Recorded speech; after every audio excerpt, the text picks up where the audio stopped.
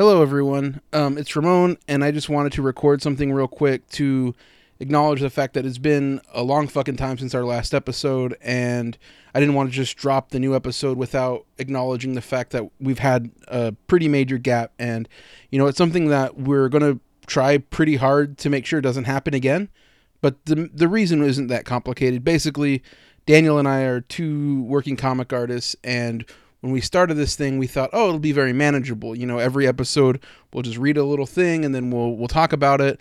And then somehow it expanded to like me doing a lot of research, me editing 3-hour episodes on top of me working during the day. And basically it got really fucking hot in Northern California, and it made it hard to stay up and edit during the day and edit during the night and sleep during the day.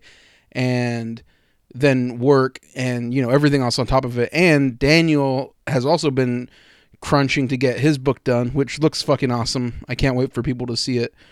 But, we're trying to make sure that we're back and we won't have these big gaps in the episodes because, we love doing it. And it's been very, very annoying that I have just not been able to find the time among just everything going on to push these episodes out. But, like I said, we're trying to make sure we've got a couple episodes backlog now that we should be able to have a little bit of a buffering between when we record, when the episodes come out. And then we'll still do the stuff for the Patreon episodes, which, we'll probably put the next one out just as a sorry public after we put it on the Patreon episodes. But yeah, we just, I just wanted to address the fact that we've been gone. It's, really, really sucks because I feel like we had such a good momentum and it just kind of like halted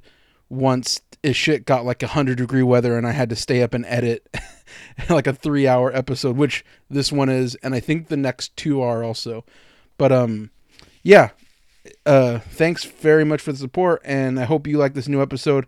It's one that I've been also fucking really excited to put out because it's about a comic that not a lot of people talk about for, pretty good reason. It's pretty fucking stupid, but very fun to talk about with our guest, Michelle Perez and Jake.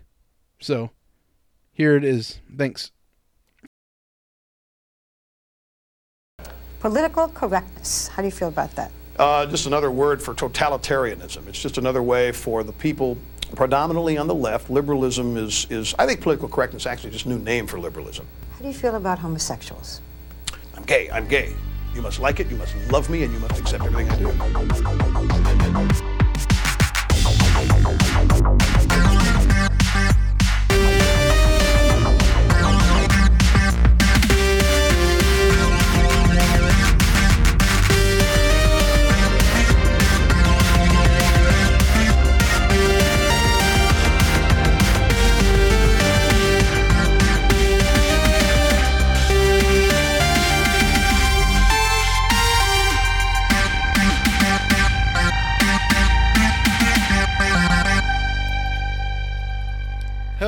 Everyone, and welcome to this week's episode of Mex Flantayo. It's been a while, kind of. I apologize a lot, but it's me, the true outlaw of comics, standard bearer for all future generations, Ramon Villalobos. With me, as always, some are saying take him or leave him. I'm fine with it. I'm taking him or leave him at this point. They're saying, damn, Daniel. Some are saying nobody's saying that unless it's a meme. Damn, Daniel, it is Ari. At it again with the white van, they're saying. Yeah, how's it going, Ramon? It's going pretty good, man. How are you? I'm doing good. Having fruitful, interesting discussions on Twitter, making friends. You gotta listen. You're not doing that. You're arguing with people. You gotta drop the bad boy image. I keep telling you that. This week on the show, we wanted to get back to reading comics because we had a massive failure doing our Snyder Cast thing. I can't get into the specifics of it. It was a huge waste of a lot of people's time. Rest in peace, 4-hour Snyder Cut episode. Yeah, there's literally, I have 4 hours worth of footage to edit, and I just don't know when I'll ever have the time to do it. So that episode may never come out. It may also come out. We don't know yet. We're seeing if there's like a release the Snyder cut episode or something like that. Like if that happens, maybe we'll release the episode if I can find time. Let's get some momentum. Maybe it'll be a Patreon exclusive if we can get enough people to get hype about it. Yell at me. Yeah. Let's start a harassment campaign. But yeah, so we did that, and then, you know, we have an episode with Michelle Fife. Great episode. Yeah, it was awesome. I can't wait for people to hear it. But now we want to get back to what the show's all about, which is reading comics, you know, talking about politics, like try to get back to our roots, try to get back to what made this show, you know, the greatest comics podcast ever created. And that's, you know, reading comics, talking about politics, talking about being sort of like a leftist or whatever that fucking means. So I wanted to talk about a comic that I found out about just randomly called Rush Limbaugh Must Die. Okay, it came out through Boneyard Press in like 1993, 1994. And, you know, there's only one it was created by this guy named Hart D. Fisher, who was considered at one point the most dangerous man in comics, right? We'll get into why a little bit later, but I felt like there was only one guest that I could really have on to talk about, you know, the most dangerous man in comics, talk about indie comics, talk about, you know, comics that are this deranged and funny, and that is our good friend Michelle Perez, artist, podcaster, writer, legend. Yeah. One of the most dangerous women in comics, some people were saying for a little while. That's true. I'm not an artist.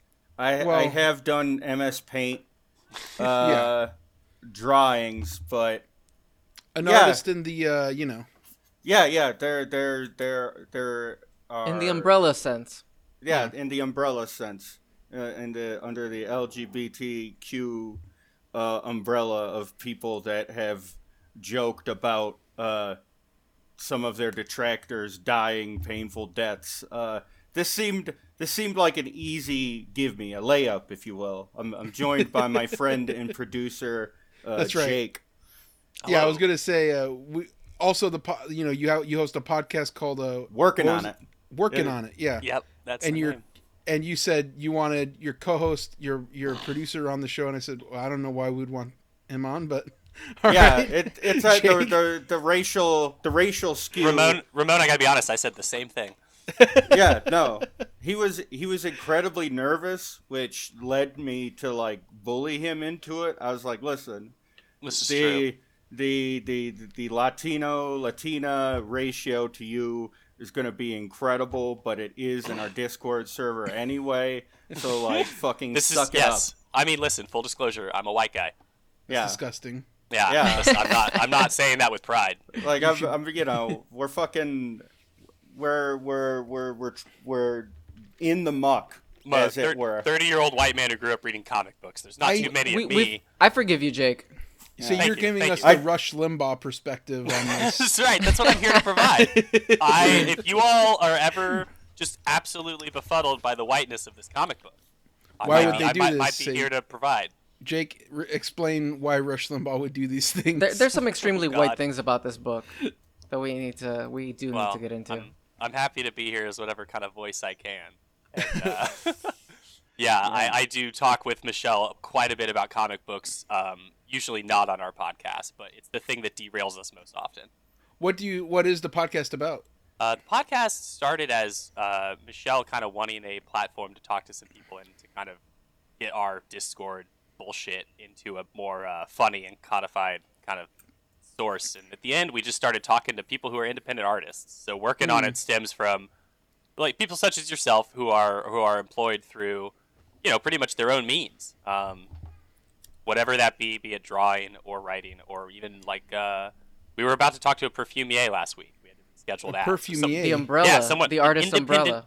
Yeah, the artist umbrella, let's say. Keeps it wide, lets us book almost whoever we want, as long as they're roughly tied to that. Yeah, right now, calling Space Twinks, who is a character of note at Space one Twinks? point. Yeah, he was our first guest.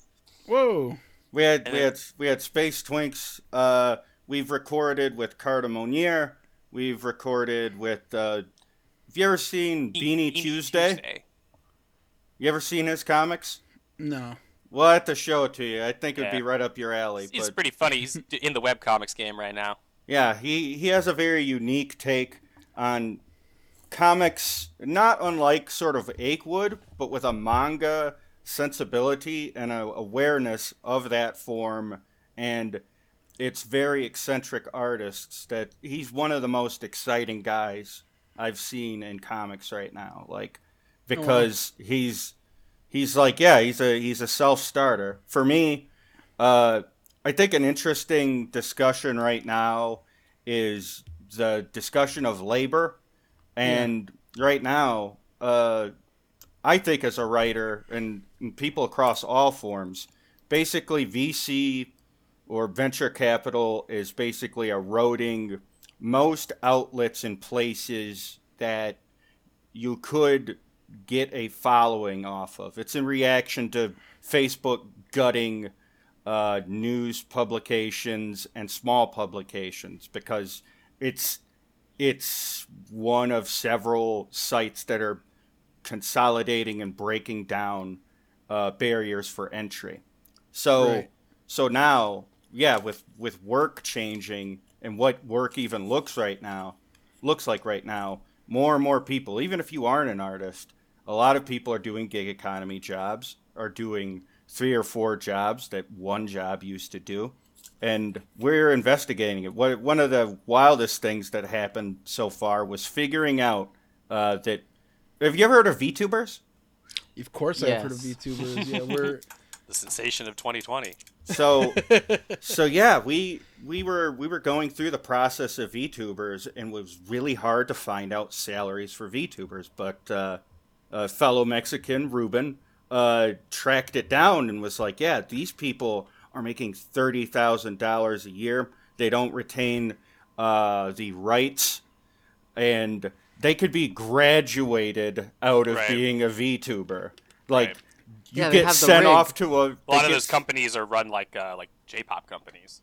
Yeah. wow. It's like I assumed that those were independent, sort of like Twitch streamers. It starts that way. Yeah, some of them are. To be clear, there are the indie ones out there. But there are like companies that are like, oh, we'll give you a rig. And they'll have a whole cast of they have VTubers that interact with each other. Yeah, and that's kind of the future. That's kind of the future of, well, sort of going into business for yourself. And I think that part of the labor discussion is much more useful to people's day-to-day lives than, I guess, what we call like the sort of culture war now, where it has to be fought in spans of every 10 minutes of your day. You have to be incredibly hyper vigilant all the time. You have to have a take. You immediately need to quote tweet someone. Like, they're just journalists with like 2 million follower accounts, like quote tweeting some dipshit with 12 followers. Like, how dare you say this about my life's body of work? Like, fucking cares, man. Just relax. That's literally what I've been doing all day today. That's it. That was literally what Daniel was like so excited. Like, I gained 50 followers today. I wasn't excited about this at all. I did not state this enthusiastically. I was very nonchalant. You made a hello new followers tweet. We all like it when numbers go up. Hell yeah. Anytime I get more than 5 followers, I freak out and I feel like I need to explain why I exist. No, you were so excited. You were like a pig in shit talking about your 50 new followers before they were here. That's me, the pig in shit. That's what happens. You get blooded. Welcome in the to posting wars. Big rig. The big posts. I absolutely refuse to care about that stuff anymore.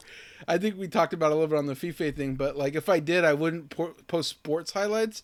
I feel like that sort of inoculates me from people taking me serious. That's an amazing litmus test to get like the kinds of people you don't want to unfollow you. Yeah. Like if there's a day where like the Warriors or the A's or the Niners play good, and I go on like a 1 hour retweeting spree from sports journalists from the Bay Area, and you're still cool, like, all right, then you but most passed people are the gonna, test.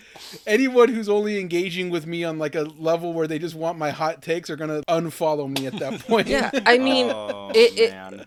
for the good. record, I did not ask for any of those followers, and people felt like cool artist people who I like felt the need to show support and be like, yeah, go follow Daniel and not check me. out his stuff. And I hope to shave at least half of those followers off with my future content. You have to. No, you have to separate the wheat from the chaff.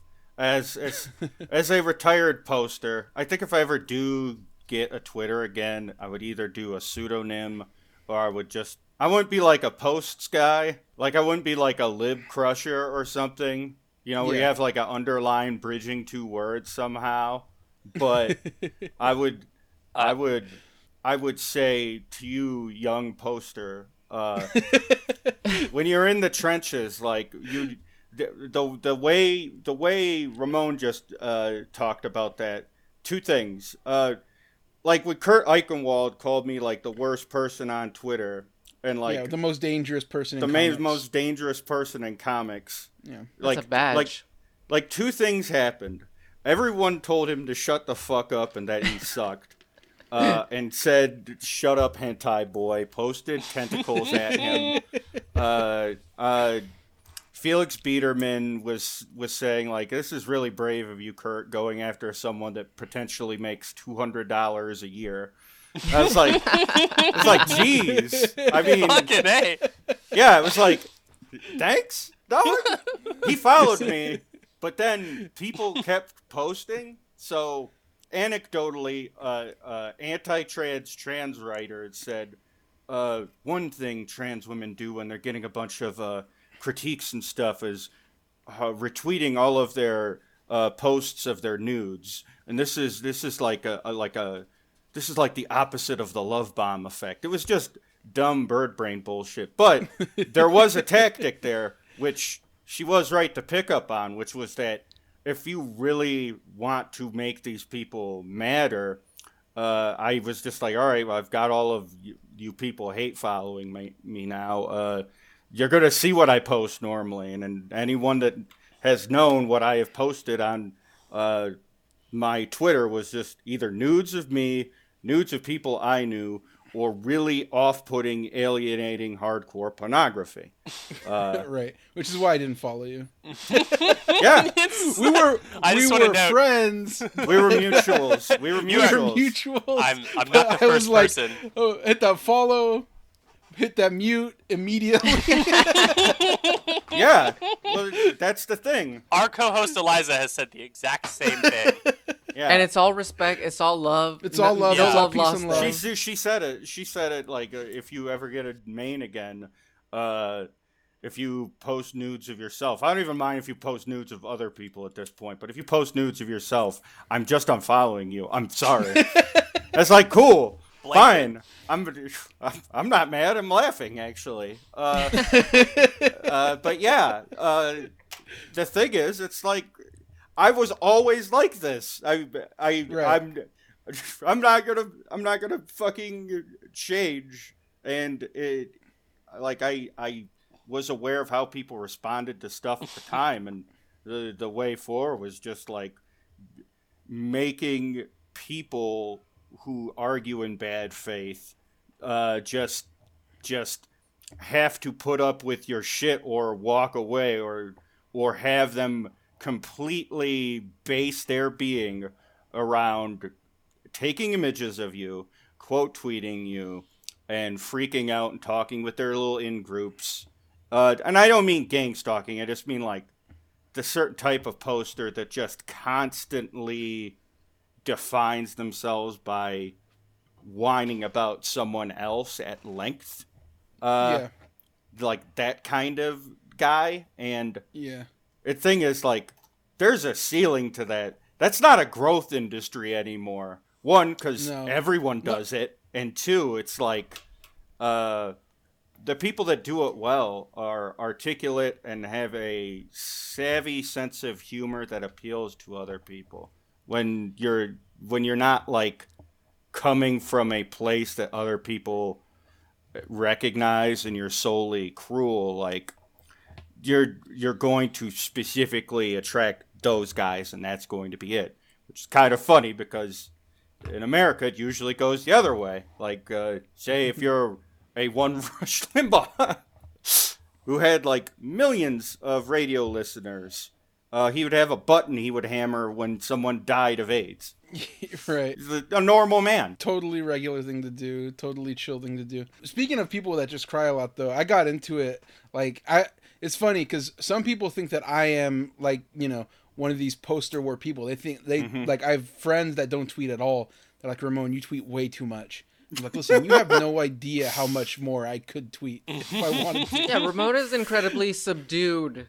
On Yeah, Twitter. which is like after it's hilarious for people that like know me that are just like, you're insane how much you tweet. Oh, they And don't. I'm Even, like, they don't even know. The stakes of like how invested people get in Twitter and culture war stuff, and them thinking like it's a reifying, conditioning, terrible thing. And don't get me wrong, is there a social engineering component to social media that should be cause for grave concern? Fucking yes. However, that's at the macro level. Most people interacting with people like people are just gonna do that. It's like a conversation. I'm imagining the meme where someone responds to a very dumb conversation by a Renaissance painting of like the philosophers speaking on the steps of the Parthenon with their arms in a specific gesture, like as a way to just sort of show the incongruity of how dumb the shit you're saying is, but then the stakes are so low that you could blow it up into a big thing, but it's like that it doesn't matter. How long have you been off Twitter, Michelle? I would say a year and a half to 2 years. Oh, okay, Ballpark. because and why'd you leave again? Well, I got suspended. I got suspended by saying Twitter open. It's great. It's great that you really believe in trans people and being very helpful to trans people. Also, you are the leading body of people banning trans people from your fucking platform. Try to find try to find a non-industry trans person on Twitter that is on their first and only account. I fucking dare true. you. I double dare you. Yeah. It's not gonna happen. And I mean, there's mitigating stuff, mainly off-site reporting and goofy But gang after that, stalking you were shit. just like, After that, it was. and after that, you're just like, fuck it. Yeah, I went lone warrior. I went alone, and it was a poster without a home. how's that outside world life? Well, Oh, she's just in Discord. so Yeah, I think right. yeah. So the crazy thing about post Twitter is okay. I don't think it was a destructive force in my life, insofar as I'm a trans person that got wrote up about by like a bunch of right-wing sites. My book was not canceled. No protests by some sort of army organizations were not organized against me. I went to Los Angeles and was nominated for a final prize in the graphic novels category at LA Times Book Fest, and its big award ceremony afterwards. There were a lot of people, like some of the nominees were like Michelle Obama and shit, which was like Other Michelles of note. everyone got in there. Michelle Obama is not here to accept or get the prize or whatever. Like 5 people made that joke, and like the only other thing of note outside of everyone saying during the award ceremony that like, oh, their book or my book made them cry was a guy who wrote a biography of Frederick Douglass who was loudly using his BlackBerry, like an old BlackBerry, to answer emails audibly, while like an author of Dope Sick Nation through tears was like talking about the effects of opiates on people. Then another person who was talking about now gay dead activists during ACT UP in NYC, sort of feeling miserable that no one was going to see, you know, their efforts, you know, in their lifetime to try to change people with HIV AIDS. And this guy is making fucking Pac-Man noises on his phone the entire time over her voice. It was audible over the fucking over the stage sound. It was at that point I stopped being mad at him. I was just like, does this guy have like some sort of problem? I mean, I had showed up to the thing drunk. You have no idea how much anxiety I'd had. 3 a.m. Every night, that's when I would fall asleep. I could not sleep because I was worried about it. I didn't win it, and I was able to sleep again. And then I did a panel the next day with like a bunch of big name people, and it was very fun. Was Obama there, Michelle? Obama was not there. Chelsea Clinton was there, but I didn't get to like see her or yell Did you fuck get to see words at her. Ghislaine? I did not see Ghislaine. Roxane Gay farted in the green room. I moved away Whoa. very fast. That's an exclusive. Yeah. It's an exclusive. That's not like a dig. Roxane Gay farts. Hey, we all folks. fart. We all fart. I mean, Yeah, but Roxanne Gay's fart, it's different. It has different weight to it. Yeah. Apparently, it's noticeable in the green room. yeah. Well, no, it's just like 2 tables away. Roxane Gay farts, and it's just like, all right, so I should leave now. This is. I'm like, it's not like the fart noise was audible, but like the smell was bad, and like the smell was audible.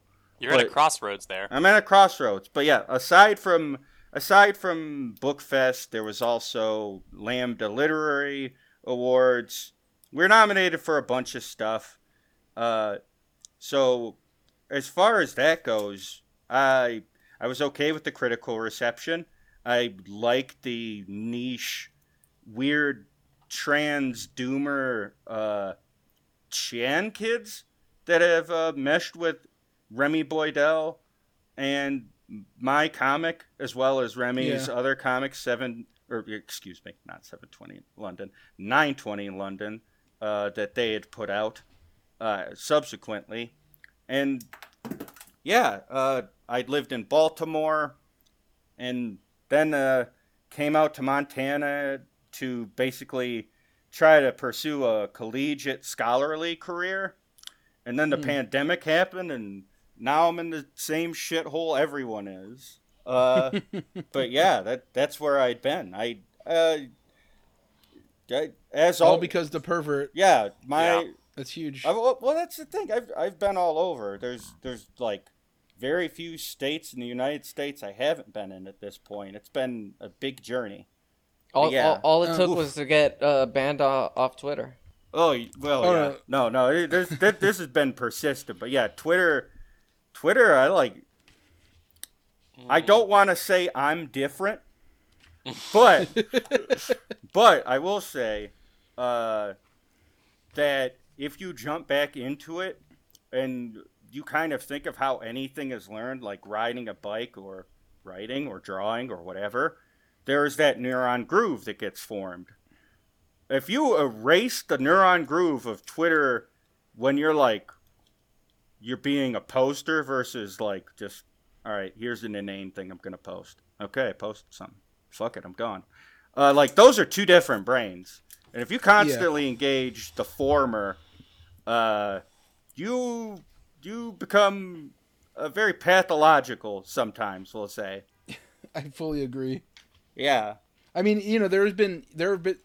I think for a while I was sort of more rabidly posting shit, and I remember there was like a few afternoons where I'm just like, I gotta like chill out. Like, I gotta just like go outside, Self-awareness go kicks for in. a walk. Yeah. but you know, there are still some days where I get like a itchy sort of like scrolling through like shit too much, where I'm just like, oh, this is ridiculous. Yeah. But I think the pandemic has made that worse for a lot of people. Like sometimes there's nothing to do except be on Twitter. Well, yeah, yeah. I think difference is it's like, in terms of communication, if there's more of a prison mentality than Yeah, there I was. was about to say, y'all ever close a Twitter tab and then immediately muscle memory open a Twitter tab? yeah, constantly. Yeah, that's fucked up. I had like That's 3 fucked Twitter up. tabs open. That's not natural. You know why? Because I'll open one for like DM groups and shit, Right. And then I'll like have one going for the DM group, and I'll close the other one. I'm like, oh look, the other one's there for just like my feed or whatever. And I was like, open up the DM group to see if there's, you know, You like can't that escape. Dan Slott thing, Ooh, a tweet. Yeah, Oh my! Silly. the new tweet.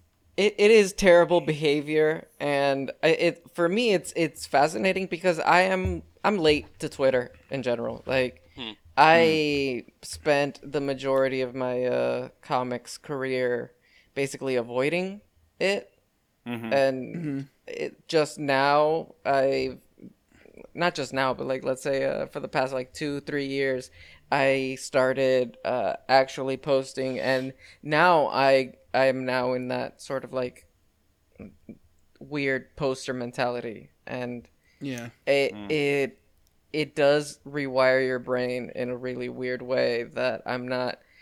I am trying to keep under control, for the record. I think at one point, like, Ramon took me aside and, like, in a DM's like, you sure you want to be screen capping? You sure you want to start screen capping people and starting posts off of that?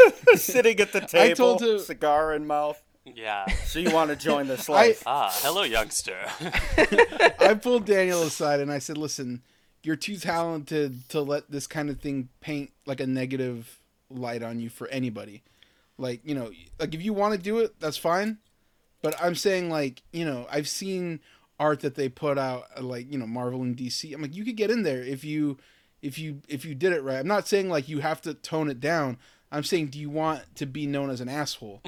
And there's two different things. Like, because I was an outspoken, like, loudmouth for a long time. That didn't stop anybody from hiring me. But there's like a threshold that you cross where I know how editors are, where they're just like, oh, that guy's probably like kind of they don't want to work with you. You know what I mean? I'm like, adorable in emails. I'm a charmer. Me too. Yeah, but you know, how do you get that first email though? Yeah, no, and it's not even like, and I'm not even saying like, you know, fucking play nice or else, but you know, it's like you have to be savvy because, like, you know, Michelle, you were talking about, like, we are all gig workers, right? Like in comics, especially comics artists. Like, you know, if you don't have a 5-star rating on Lyft, nobody's gonna get in your fucking car. You know what I mean? I mean, yeah, and artists, it's a different game than writers. For me, I can shift my career in a different path. And there are plenty of writers that live their whole careers without touching Twitter once and do just fucking fine. It's strange because I've talked to some people about this, and even Twitter engagement doesn't necessarily translate to like direct sales, which is also interesting. It's like, no, that's just like good algorithmic engagement. Now, whether or not someone decides to buy something, I think it's very word of mouth dependent, and in some ways fandom dependent. Yeah. That's also, I mean, like, there's been, I know you haven't been on Twitter, but there's been like a huge discourse about NFTs and crypto art, and it's like exhausting the amount of work that, you know, some people dedicate, like time, effort, sweat, equity that they put into defending and shitting on it on either side, right? And like, I'm anti NFT, I'm anti cryptocurrency, anti blockchains, all that shit, right? But but I can only get out so many. I can only give it so much of my time and my Right. energy, because I know that like only so much of like Twitter engagement is going to decide whether or not people interact with those things. That's or the Zatoichi posting. That is the way of the wizened posters. See? Yeah, not. that Exactly. is the here's perfect analogy. Sort of, Here- I can imagine Ramon sitting in the corner of some kind of bar, and as soon as some kind of like ruffians or Ronins show up to pick on him, like just the samurai sword would just unsheath for a second. Yeah, he's still stationary. He hasn't moved. It's really intense. I think I'm most likely dead in that barn. Yeah. Let me tell you, you ever find me stationless in a barn, I have killed myself. Oh well, that's true. Not a real like you're drinking some water. Yeah. Anyways, Yeah. yeah. That's but you can't kind of get lost in the sauce in the sense that like people like that engagement loop, and that's what on social media keeps you relevant. But right. the thing is also we've also learned that posting for desired effects can raise awareness at most. In order to have someone make a decision, whether it's a consumer decision, political advocacy, or otherwise, the difference maker is agitated real world people or motivated real world people organizing in some capacity or another, where they're talking to another person in a physical the fuck location, and all right, here's the thing we'll do, here's the thing we'll buy, here's the thing we will not buy. Yes. And that's the thing. That's totally. It's a trap to think of it as a thing where real change can happen. It's the key part of the culture war now. I talked so much shit online during like the primaries 2016 2020 you know, like both times. Mm-hmm. And I gained so much more fulfillment out of actually like getting off my ass, going walking, knocking on doors, talking to people in real life, Mm-hmm. going to, you know, meetings for the Bernie Sanders campaign than I ever did, you know, yelling at people on Twitter, which I did a lot of. Mm-hmm. Like, I'm not gonna lie. Well, yeah. Right? But that's one of the things I think that really sort of like solidified that point of view, which is like I can only do so much on Twitter that's gonna, like you said, change anybody's point of view. But in real life, I literally did convince people to go vote for Bernie Sanders. Right. And that's tangible. That's real. He won California. We did it out You did here. it. Yeah. But, you know, he won specifically my county, so I felt like I played a part in that. Yeah. But I played no part in yelling at people online like that, making any.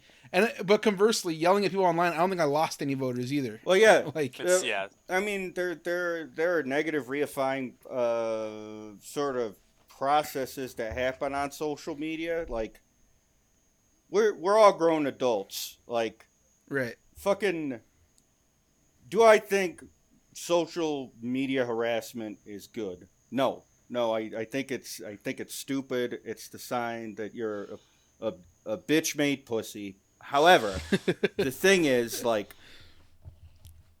the stakes being as high as they were, Elizabeth Warren, like, lowering the bar for everyone and making the decision for everyone that wasn't her, that saying snake emojis constituted institutional harassment and dehumanization of her person is sickening in how stupid and myopic it is. When you look at like actual online outcomes in terms of Right. stalking, harassment, violence, deaths, suicides. Yeah. Well, that's the other irony is, like, you know, seeing some of these debates, not really participating in them, but seeing them play out. I see people that are like, you know, they call it harassment for you to just be like, oh, what about the, you know, ecological impact of, you know, crypto NFT blockchain, whatever the fuck. A lot of the word violence And- getting thrown around. a lot of the word violence getting thrown around, but like I remember like peak anti-SJW movement like 2-3 years ago when you were in the trenches, like you, Tamara, Mags, like people in like women in comics that were dealing with like comics gate people. Like I remember that was legitimate harassment. Like people were saying horrible things, and even then, like to the degree that like you know I know you weren't, but like people were calling that on harassment, and nobody fucking listened back then. But then you know now that it's become like sort of commodified as like a thing that people can use to shut down arguments from the left.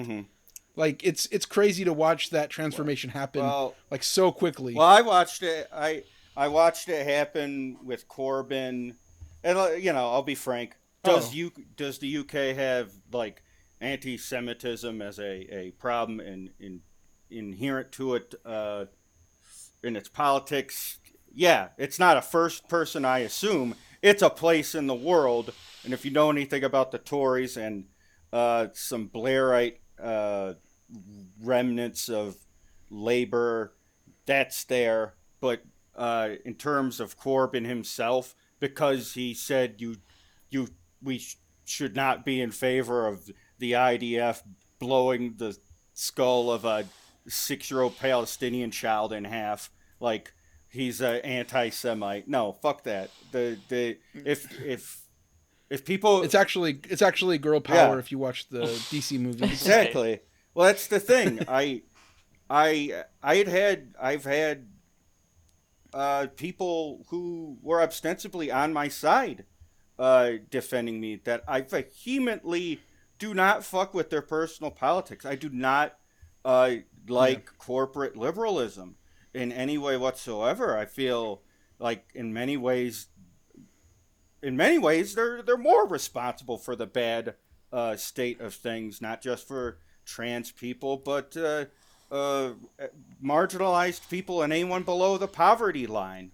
When the Democrats lost the South by doing nothing tangible in the South, like 40s, 50s onward, like it set the stage for dog shit neoliberalism that we're living with today.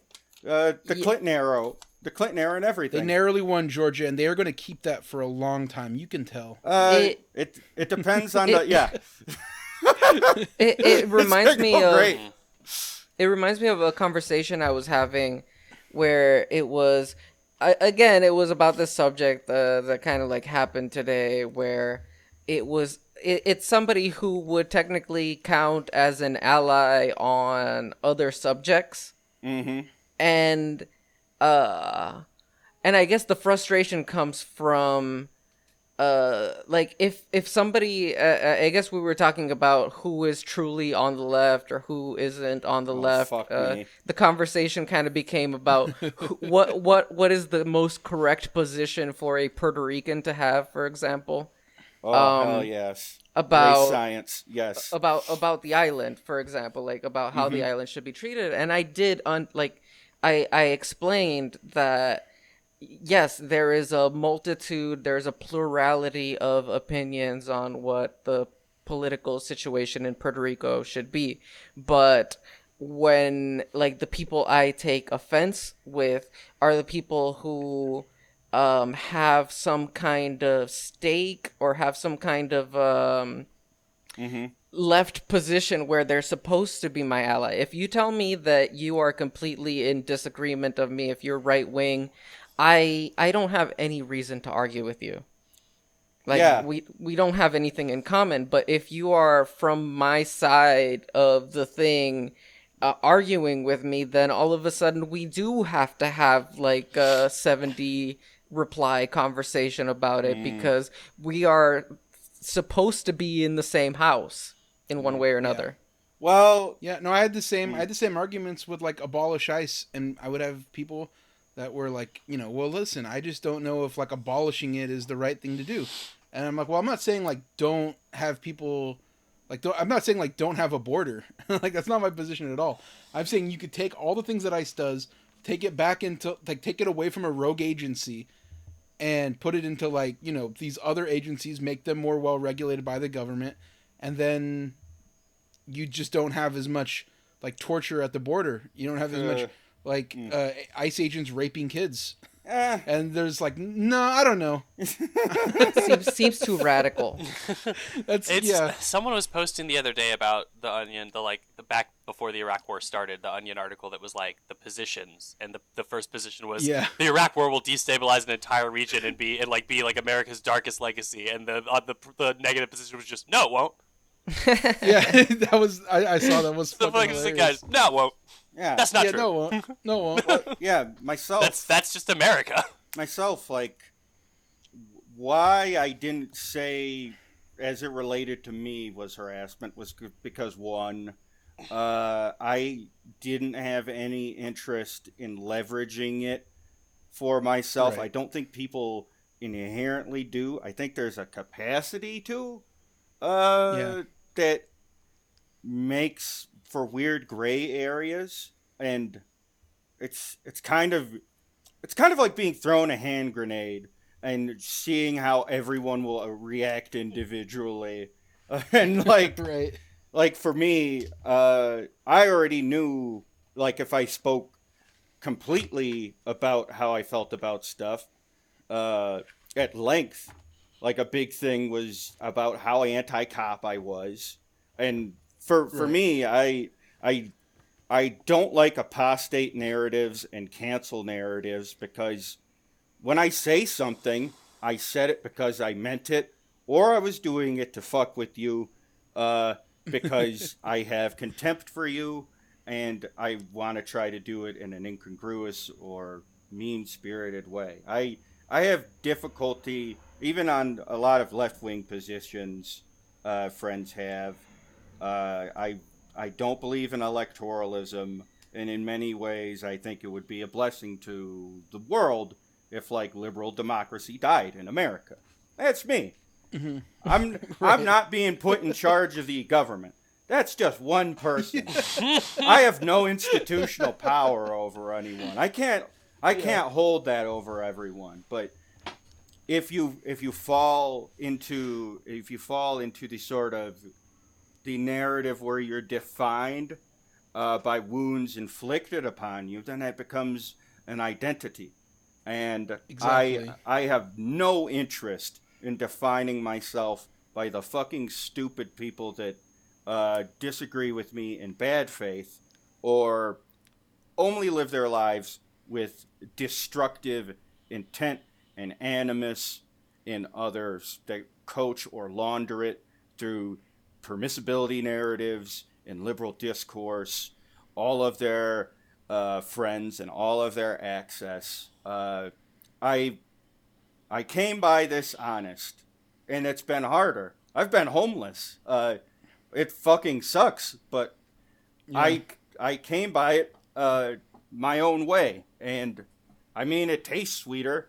It makes things more painful, but it's real, and I'm fine with that. I didn't have to fucking compromise myself, and you know that's how you should be that way in your posting.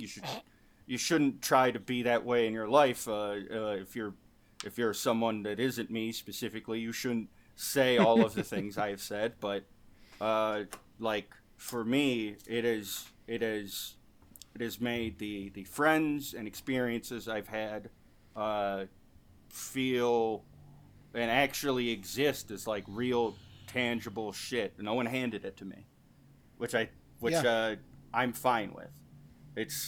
I'm blessed in many ways, but yeah, I feel very much the same way. Yeah. You know what? Ditto. I'm a yeah.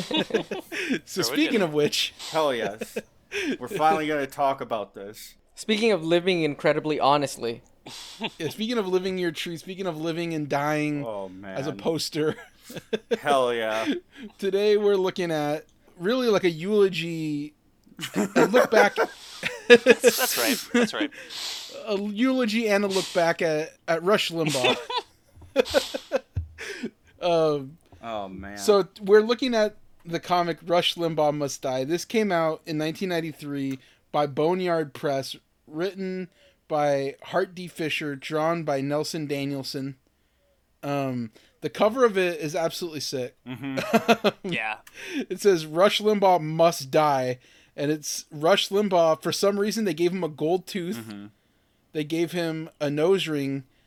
He has a little twinkle in his eye. There's crosshair over one of his eyes, and he's got white power printed on his lapels, and he's got a flame neck tattoo. I just Hell noticed yeah. Aside from the white power stuff, that's all a dope look. that. Yeah. I don't know if this is supposed to make Rush Limbaugh like super fucking sick. Yeah, this is like But a yeah. SoundCloud cover, basically. For real. No, this for is sure. this is how I do my Mexplint.io episode covers. Yeah, I was gonna say this literally just looks like Daniel's episode art for our show. It just needs like those red laser eyes. Yeah. So on the cover, there's a quote from Rush, and it says, "Everything in this book is right, and you must be prepared to confront that reality." Rush Limbaugh, the way things ought to be. I guess this is a quote from Rush's book. Yeah. And on the inside, we got a message from our guy, Hart D. Fisher. There's two versions of this book. There's the regular one and the expanded one. Of course, I have both. Oh, hell yeah. Hell yeah. because True connoisseur. Yeah. No, I'm a true comics fan, but I want to read the main version of it. So we're going to be referring to not the extended version, which I also have here at my fingertips. But we're going to be looking at the main. We're not one. at the fit. So We're it not says- at the Fisher cut. There's a version for normies. All right. Yeah, this is the one that this is actually a much more deranged version, because we'll get to it later. But it ends on one of the craziest notes I've ever seen in a comic. I thought I had accidentally gotten to a different book or a different website or a pop-up or something. So the epitaph starts, "Let's get one thing straight right off the bat. I don't hate Rush Limbaugh. He amuses me. I don't agree with everything he says, but so what?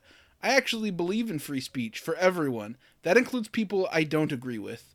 The guy is nothing more than a spit-shined Andrew Dice Clay." He keeps making that comparison, by the way. I don't think they're anything alike. "His audience is unthinking, knee-jerk, right-wing looking upon their messiah with glazed-over eyes. I was sitting in a restaurant in Detroit waiting for a pizza with one of my artists, Demetrius. This old man tapped me on my shoulder and told me he liked my shirt. I was wearing the Rush Limbaugh Must Die t-shirt." Which would, like, to be fair, that would be a hard-ass shirt Yeah. if you saw somebody wearing that. I right? mean, back then, yeah, someone dying would probably be a pretty. Nowadays, Yeah. kind of too late. Yeah.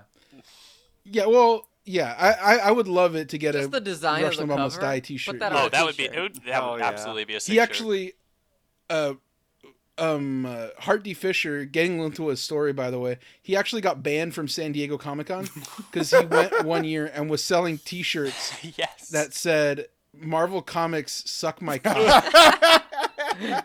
Oh my Damn, god. Comic-Con's a He bunch of said he- pussies. I for real. I feel it's appropriate to mention in 08 SDCC, I think I bought a bootleg Dan DiDio Must Die T-shirt off someone at a Whoa. DC panel.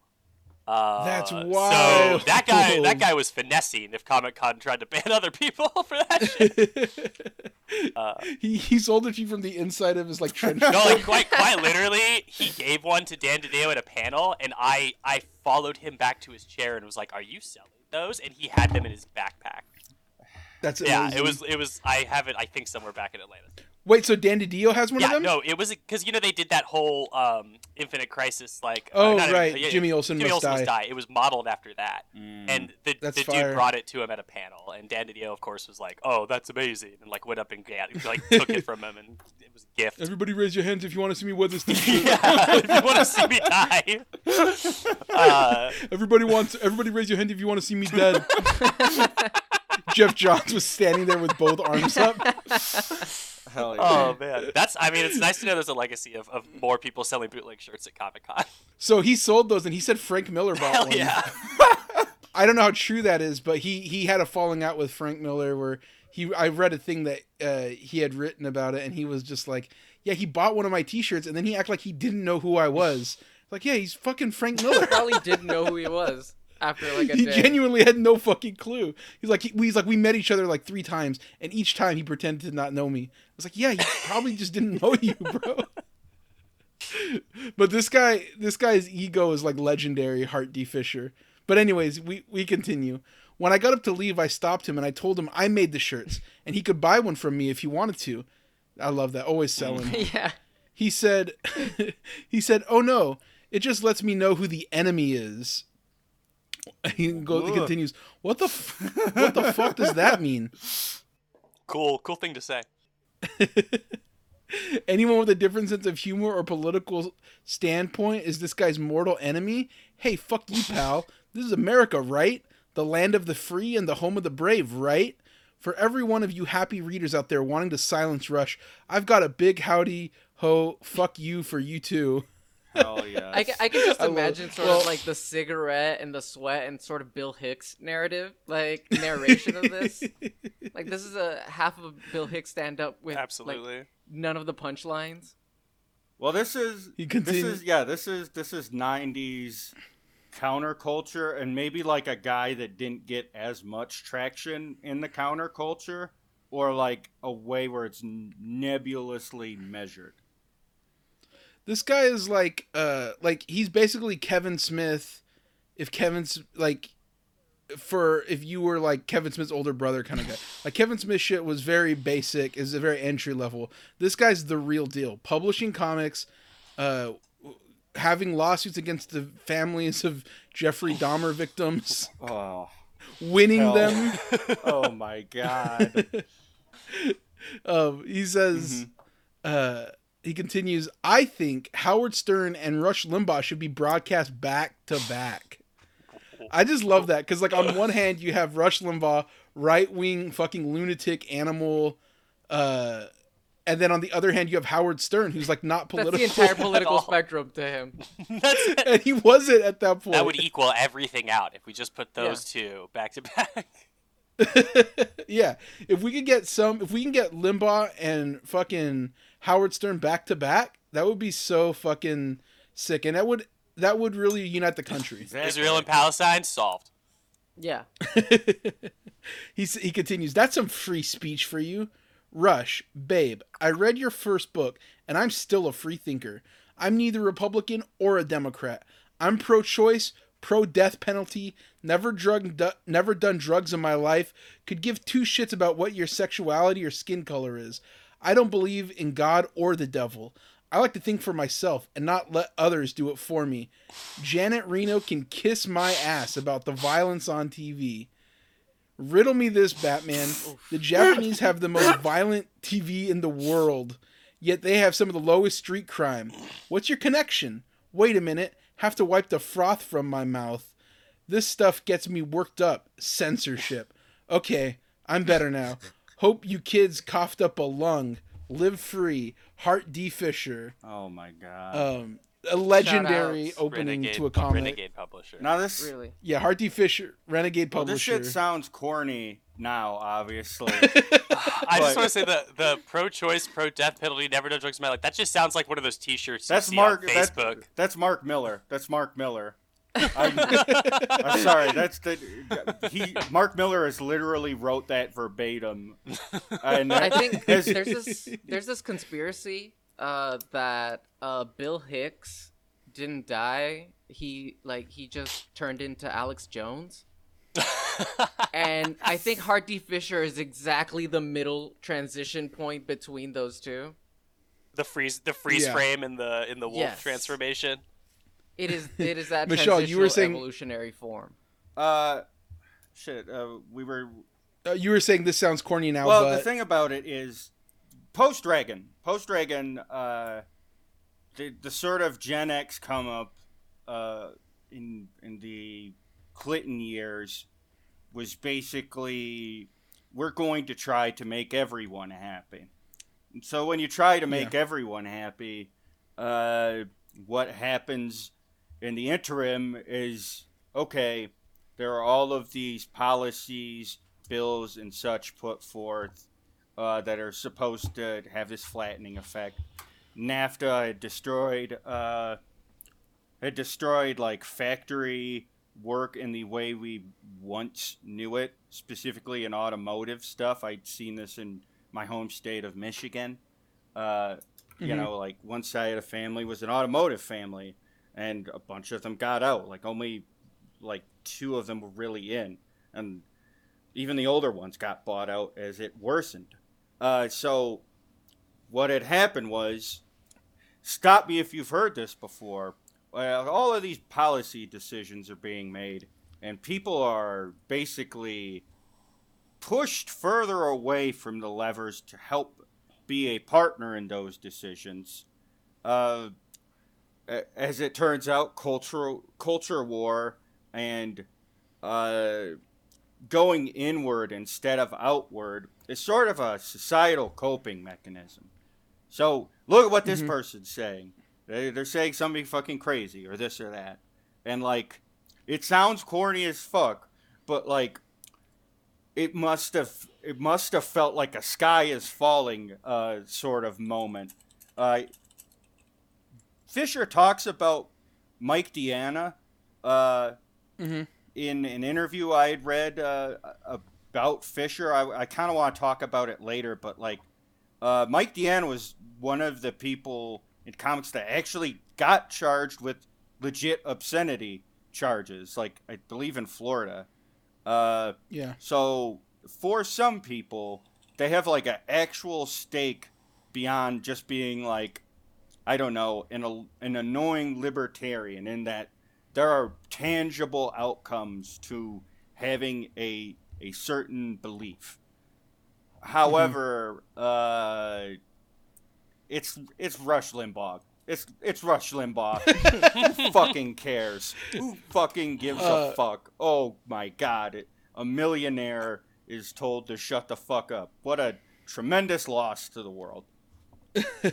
Yeah, I want to read really quickly it's not a longer epitaph, but the extended version opening. Hell yes. He says, "Let's get one thing straight. Right off the bat, I don't hate Rush Limbaugh. He amuses me. I don't agree with everything he says, but so what? I actually believe in free speech for everyone.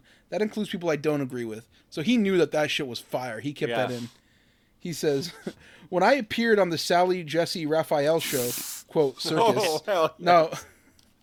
So I want to mention that he appeared on that show because he was, again, having a debate about whether or not he should be able to profit off of the Jeffrey Dahmer crimes. Mm-hmm. And the family was saying, like, that it was too traumatic. They didn't want him to do it. And he said, "This is free speech. Fuck you." And one notable guest in that audience that day is Gerard Way from My Chemical Romance. Yeah, he was actually a child, like a 15-year-old that knew Hart D. Fisher, and Hart D. Fisher, like, had him brought out as an audience plant to be on his side. And there's photos of him when he was, like, young, chubby, and had, like, a bowl cut. The coolest he's ever been. He looked like AJ Soprano. Fuck yes. Hell yeah. Poor Gerard Way. Like, if you're into My Chemical Romance at all, which I was. I want to say I was. Sure. His sort of, like, life story is very, like, awkward, depressing, kind of like chubby, edgy teen, like the weird stuff. And this feels like right up that alley in that sense. Mm-hmm. Had an exploitative relationship with this adult man who was publishing comics for him. Yeah. What was amazing though is when they put out Umbrella Academy, Gerard Way, Dark Horse was like, the first comic from Gerard Way, like very casually. Hart D. Fisher did not like that. Wow, yeah. I bet he came out of the fucking woods. He was like, I put out the first fucking comic from Gerard Way of My Chemical Romance. And now they're calling me a liar. And he was on, like, a one-man crusade against Gerard Way and Dark Horse Comics. Because he was like, how dare you insinuate that I'm a liar? You can still find, I think he's selling, like, the third issue of the Gerard Way comic from, like, when he was a teenager. He was 15. Okay, thank you. He was 15 years old. And yeah, so that I just love that. Straight exploitation. That fucking rules. Knowing a celebrity when they were a child. Yeah, it's never going to go out of print. I'm biased. Gerard Way owns a copy of The Pervert, therefore Oh wow. Every piece of music he's ever made is good. I think all of his Yes. comics are That's correct. deserve Yeah. all of the awards. I got nothing against Gerard Way. And Listen, I love that song that they did on Glee, Sing. Did you ever hear that one? That's my favorite. I,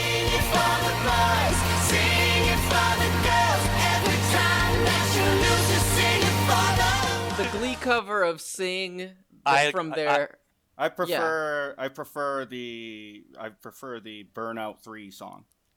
I love all your big My Chemical Romance tweets, Ramon. Oh, Yeah. thank you. I know you're a huge fan. I just mainly like that one song.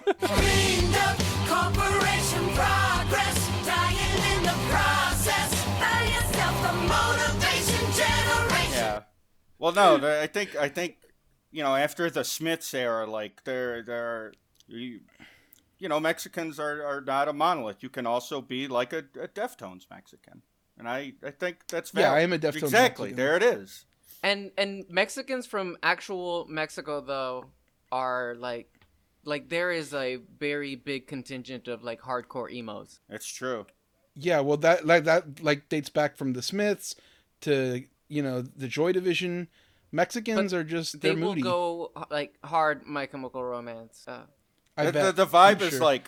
like that. You know that moment in the face where like the tear ducts and the eyes are articulated in such a way where it looks as though someone is about to cry, but then they never do. That's like the most beautiful part of the Mexican goth experience. Like the tears are never coming. You think they're going to. They never fucking do. I'm just amazed. It's like I've actually never cried once in my life. A perfected sad expression. Michelle, what nationality are you? Like, what's your? I am What flavor of brown? half Yeah. Polish, half Mexican. Polish. Okay, I just want to Polish make sure, sometimes. just in case anyone thinks that you're doing a full scale assault Yeah. on me. This is a Mexican on the This is- podcast with me. Yeah, no, I appreciate the race science. Yeah, and the Polish, the Polish, Yeah, we many, really do get into hierarchies of oppression here. yeah, the Polish. Some Europeans have noted. I remember. That's the dumb half Yeah, of you. well, we like to remind her constantly. yes, no. One, that's correct. Two, they're colloquially referred to a lot of times by UK people, which is real fucking funny considering the brain trust over there.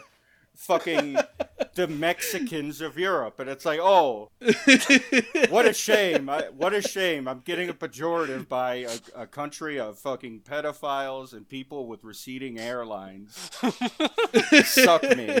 Oh my God. Okay, so speaking of which, speaking of receding hairlines, let's go back to Hell Rush. yes.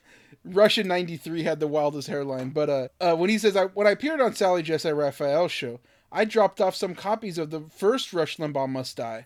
Rush read it, and guess what? He said it was funny, kind of like Gerard Way in The Pervert. Fisher was really like clairvoyant in his time. He knew something they didn't. And he thought it was funny, and that it was a Democratic plot. Oh, I knew this guy has a sense of humor. But if you're one of his yapping seals a politically correct / culturally sensitive censorship monger of either wing, it's time to run and hide. This book takes no prisoners and knows no bounds of good taste. It's about laughing your ass off. The easily offended can bend right over fucking now, because I've got a... This is his version of a trigger warning. this is the book they don't want you to read. Nobody. Nobody wants. Because I've got a Buick I'm going to drive up. They're hermetically sealed sphincters. And I'm not finished there, baby. I'm just getting warmed up. We've got Howard Stern versus Rush Limbaugh, a real punch in the kidneys. In July, the official Fart Man comic debuts, sanctioned by Howard, and smelling up stores like no other book in the Did country. that come out? my. Is there any way we can get access to this? Follow-up episode? I'll check eBay. Oh, hell yes. I'm not stopping until I've got every member of the PMRC tied spread-eagled over a fire-ant hill with honey coating their sewn-up private parts. Until Janet Reno kisses my ass and calls it a Again. cherry. That's all I've I'm got sorry to you say. said private parts after all of that. Yeah. It's Sorry, I was just laughing at like how polite Private Parts is after all of that. Yeah, so he says, that's all I've got to say. Hart D. Fisher, publisher. He got rid of the Renegade for the extended version. And it says, Rush Limbaugh Must Die, based on an original idea by Adam Fisher and Nick Wiggins. And then the indicia for this expanded version and for the original, at the end of it saying, like, don't copy it. He says, if you mess with my book, I'll be the last person to hear your screams. No bullshit. If your retailer doesn't carry our books, kill him or her now. So this man was wild. Let's just get that out of the way. Yeah, definitely. This sets the mood. It definitely sets the mood for the book. When I read that shit, I was buzzing. I'm still vibrating That's having reread it Some just now. huge like Gen X man energy right there. Well, Absolutely. here's the thing. Also, you say that, but he repeats politically correct, and all of the people looking to be offended. See, you say that, but the permutations of that just changed. We see that shit every day. You don't say politically correct. You say cancel culture. You say virtue signaling. It got so bad. The SJWs. The SJWs, BBC, their eternal fucking system literally has the phrase, and we are no longer going to be allowing individual journalists to virtue signal. This clinical term that didn't originate with pedophiles from 4chan, but instead incredibly intelligent people. Because we don't want to signal virtue, we want to be objective about the news. And you'd look at like the BBC, and it looks like end time shit. Like it has big Children of Men vibes right now. Like no one's happy to be there. I absolutely refuse to watch the BBC because I don't care about soccer at all. It's not a real sport. Yeah. Not Sky Sports, not the BBC, nothing. I think there is a sort of like a historical understanding of like counterculture comedians feeling the need to cuss or swear or like really grind people's gears as an act of defiance of like the culture at the time. Yeah. Like the George Carlin model, or the Bill Hicks model, or whatever. But it is funny to see how all of that gets co-opted into like just garbage, reactionary, modern day, like everyday It does seem almost quaint now, whereas at the time it was like, whoa, this guy. Well, the power shifts changed. Like those people, those Gen X people, and I don't want to feed into the sort of generational myth because, Sure. But the conditions that There's plenty of idiot millennials as well. Yeah. The conditions that they existed under had like different like material conditions, like the rate of getting a job then versus the rate of getting a job now is gonna color your view of the world a little differently. And like millionaire, like stand-up comedy, for example, like the people making money it's just 6 dudes, and like there have been instances where 2 of those 6 dudes ask people to put their smartphones in a fucking what are those cages that keep out signal? Faraday's. They have people put their phones in Faraday bags, and you could take your phone out afterwards, so that it's like cancellation insurance. Just again, an entirely bitch-made maneuver about by people who are supposed to rise and fall on speaking truth to power. It was a funny thing when like Chappelle was getting called out for transphobia, and he was like, no, that's just cancel culture. That's just people being overly sensitive. I make jokes about everybody, whatever.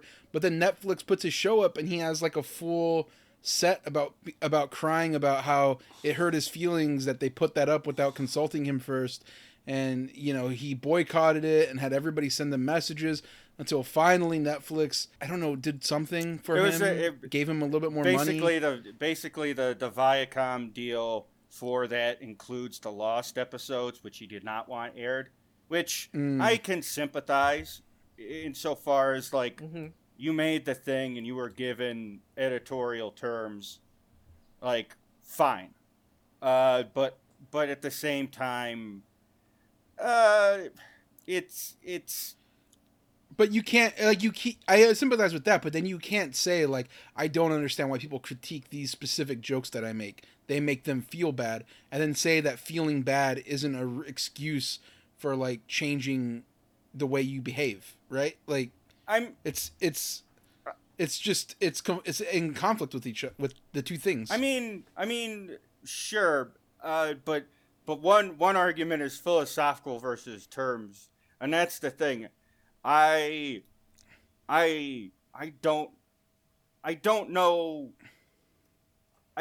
if there's a way in culture to solve large overarching problems. I think it would be dumb to think like the world is better for this thing or that thing with the social justice message. I think it's nice, but sure. I think the nicer thing is giving trans people fucking jobs and money that they don't die or absolutely like have a higher salary than $7,000 a year, and people get hung up on representation and all of that. I think sure it's okay in principle, but like, you know what, it helps people more is keeping them in a workplace for a period of 5 years where they like are around people, make money.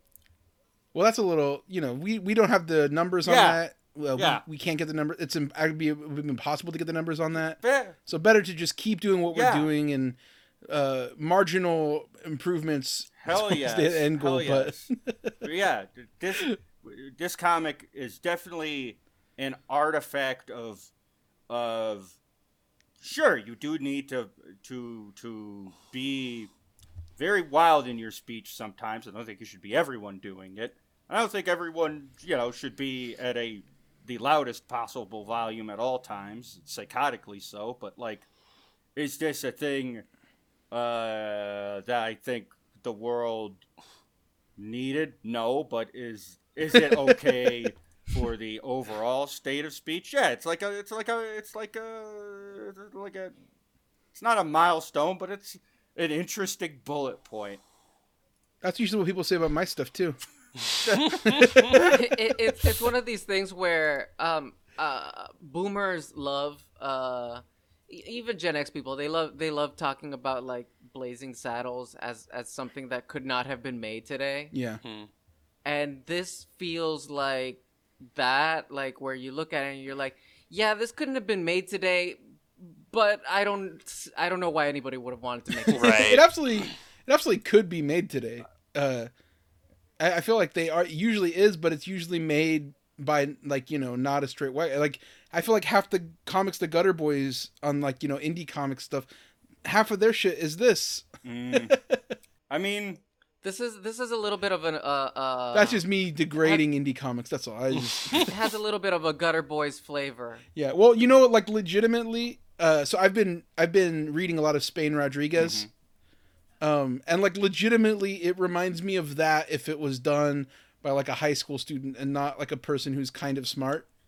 Yeah, there's no coherent message. We were talking about this earlier. He can't this comic can't decide if gay people are cool or if they're all faggots that should die. It veers wildly. The pendulum isn't like going back and forth. It's like being swung around like a bat. It's ridiculous. Right. So let's start it up. Sorry, real quick, but that is the difference between like Spain Rodriguez is he knows firmly where he stands. Like the people that are the oppressed class are good. Mm-hmm. The people who are the elite, like wealthy class, they are bad and they should be gunned down in a theater together. Like that's a very definitive trash man take. And that's different from here because he does it like there is no trash man who's like, he's the good guy. This is the guy who's right. We'll get into it. This is punching down and up and punching in every direction like an insane person. Accidentally punching yourself in the balls after you've like OD'd on Vicodin and blue chew like Rush did. So it says Guadarrama Bay, Naval Base, the Philippines, 0600 hours, September 28th, 1993. You see a boat, actually a pretty nice little boat on the ocean. Oh, And then- Illustration-wise, this is solid backgrounds. I appreciate the background out here just from a comic some perspective. water pointillism. Yeah, I love the water pointillism. I thought I was in for some actual real good comic art, and then unfortunately the rest happened. But Then you see people. yeah. Yeah. So it shows deep, into the city in a Guadarrama Bay. A bar called the Cockpit, Nice. and this actually really reminded me of Wildcats when it shows Grifter hanging out at that bar, the Hot Spot, where all the CIA people hang out, or the Hot Spot. I had to open up to make sure I didn't get that wrong, but it just It feels like a narrative tool of the era. it's an extremely 1993 thing to show the outside of a bar with like a goofy looking name. yeah. And I have to do that at some point. So then we see a man, a leather, sort of like a guy in like a leather sort of Leather Daddy. a leather daddy fit. He's wearing Marge Simpson pearls. Yeah, he's got a Hulk Hogan mustache, the handlebar. He's very gangster. And there's a guy says, "Oh, Billy, it's the Bat Phone." And already the first hint. yeah, already we know that there's something amiss because he draws like crotches. The artist is, by the way, Nelson Danielson. He draws crotches so crazy in this. Like I never know what they're supposed to be. They're just like weird, like Play-Doh shapes. It doesn't make any sense anatomically. This is like if somebody loved and hated Tom of Finland. That's such a perfect way of saying it. It's Tom of Finland by way of Popeye. Again, something people often say about my art. So Nice. Got him. So yeah, we next panel guy says very funny bitch. I think it's the Top Dog. And we see the leather daddy pick up the phone, and he says Saluting his name the is phone. Yeah. Lieutenant William Gaines, sir. And there's like a little dude behind him like making jokes or whatever. And then we see Bill Clinton is on the other end. Oh yes. And Bill The Clinton big says, man President himself. himself. yeah, he says, I have a black op that supersedes all previous commands. how's my bill? Hell yeah. No, you gotta do the bill. Yeah. You gotta do it for this. Is it all right? It's all Pretty right. good. It's pretty good. OP orders have been cut, and they are on their way via scramble. Ow. Facts. Tell me about the men. Are they ready for action?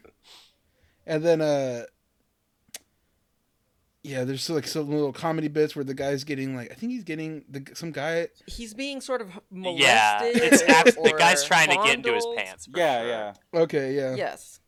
And he's annoyed with it, and then he tells Bill Clinton, the Top Dog, the men are killing machines in high heels, ready to eat dynamite and shit nitro. Like this Oh, is sort of God. like it feels like the drill sergeant Yeah, no, I got pumped reading this. type of way of talking.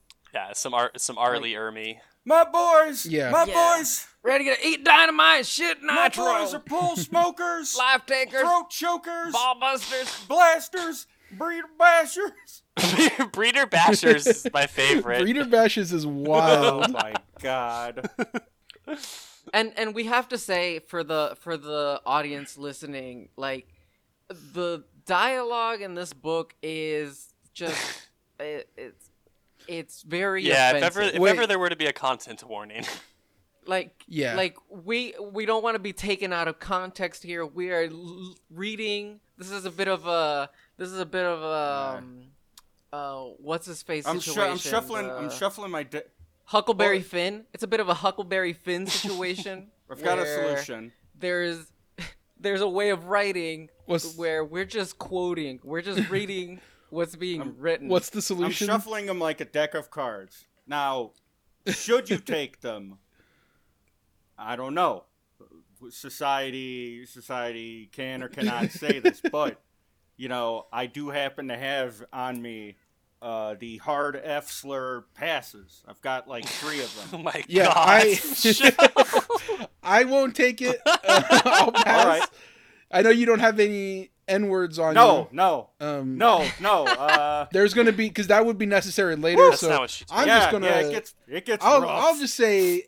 I'll say N slur. I'll yeah, say F yeah, slur. no, I'm not diving into that. That's what I'm gonna default to. You feel free. Yeah, I we just could know- have Michelle do the readings that require. I don't. Here's my thing: is I'm not willing. Like, I don't want to say those words because it's not 2003, 2004, yeah, Absolutely. I can. 1993. That was like everybody had those passes though. Yeah. Yeah. That really, the market really dried up. Yeah, I mean, I can, but it's because I'm gay and I suck dick. Like, Right. but Absolutely. however, yeah, that's it's wild the permissibility of everything. And it's like trying to very overstate it. He has a dress on. He's got a stocking on, a high heel, and. You can just imagine the drum beats in the background, or some sort of montage happens while they're being gay and shaving themselves. Yeah, they're Yeah, taking got hair showers with curlers, the biggest nipples. Very muscular legs being shaved. Every nipple's got a ring on it. Every nipple. That's so fire Oh. though. Oh hell! One of the things that I like about it though is they say they can't die. You stopped reading before this was my favorite line. They can't die because heaven won't have them, and Satan's a pussy. God. That's so wild. That's such a That's a good line. deranged but cool thing to say. Like, I feel like maybe a closeted Republican man that's secretly gay could read this and like get off to it, because the art is it feels homoerotic. sure. It feels like a visualization of like someone's internal monologue about homo-fascism. The line, stool pushing, spit shined motherfuckers, and then this guy looking like the fucking devil saying, now who do we get to kill? In the next panel I love that panel. is Hillary Clinton, who is now a transsexual with chest hair, fucking Bill Clinton in the ass saying, yes. Yes, yes. It's not. Tell 'em She's now. just chilling in Cedar Oh Rapids. my god. Cedar Rapids is Bill Clinton's asshole. It is, I'm just chilling in Cedar Rapids. I love the little word balloon for Bill. It's- the bigger and bigger O's. Oh.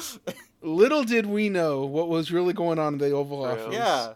They're about to make this fool look dumb as Yeah, hell. well, yeah. What a new concept. Guess what, guys? His wife is a man. I've never heard the of biggest this work one. of fiction here is that Bill's fucking his wife. Yeah. That's I was about to say, yeah. That's some real Where are, counterculture. yeah, the craziest thing. Where are the? Well, no, because that is. well, no. Yeah. Why isn't this on a tropical island? I say. Is this a critique of the U.S. empire? That's what I want to know.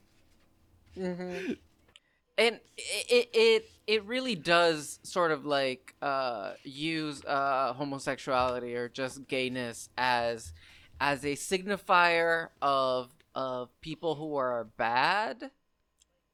Like, so if this is like some kind of like criticism of American imperialism abroad as to why all these like leather daddy crew is in the Philippines, like that they're like, are they soldiers in the Philippines, or is it like sort of like this commentary of like just anyone you didn't like was gay, jocks gay. Well, let everyone. me answer my own question. It's not, by the way, a critic. Yeah. No.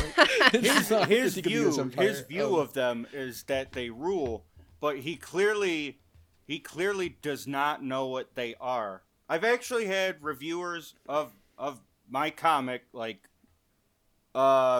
say, they were shocked by seeing like penis into butt penetration. And you're a person in the post-aughts era that maybe hasn't seen gay sex, and you have the internet that I do. Like, like there's this perception that, like, yeah, people are very aware of things, but it's just that it's a perception. Is there a reality there? And it's like, yeah, if maybe you didn't interact with gay people a lot, it would probably be easier to think of them as village people, G.I. Joes. Which again would be sick if this was written by a gay person. Yeah, this is. I mean, it's like it needs to be said that it would actually be. Yeah. This character would be very fucking sick if it wasn't. The ending kind of puts a taint on it. Let's just put it that way. Oh, woo! So this guy, I think his name is Colonel Gain, gets told that the enemy who is Rush Limbaugh. He gets really excited. He slams his phone down and he screams out to the heavens, "Rush Limbaugh must die!" It's so fucking sick. And then we cut to Rush Limbaugh in his studio, recording it like a TV show. A TV show, which is like he didn't have a TV show. Well, he for did long. have a very short-lived TV show. Yeah. It went for like 2 days or whatever, and it got canceled immediately. But like, I think it was Fox. Everybody thought Rush Limbaugh at some point could like be accepted by the mainstream. Actually, I was just listening to the Chapo Trap House episode where they talked about Rush Limbaugh's death, and they mentioned how like they always tried to wheel him out to like the general public, and he would always just get like everybody would hate him because he's just like a disgusting, sweating asshole. And then they would have to go back to his ghetto of conservative media where he was loved. But yeah, he goes off where he's cooking. He says, "By allowing abortion," how's my Rush?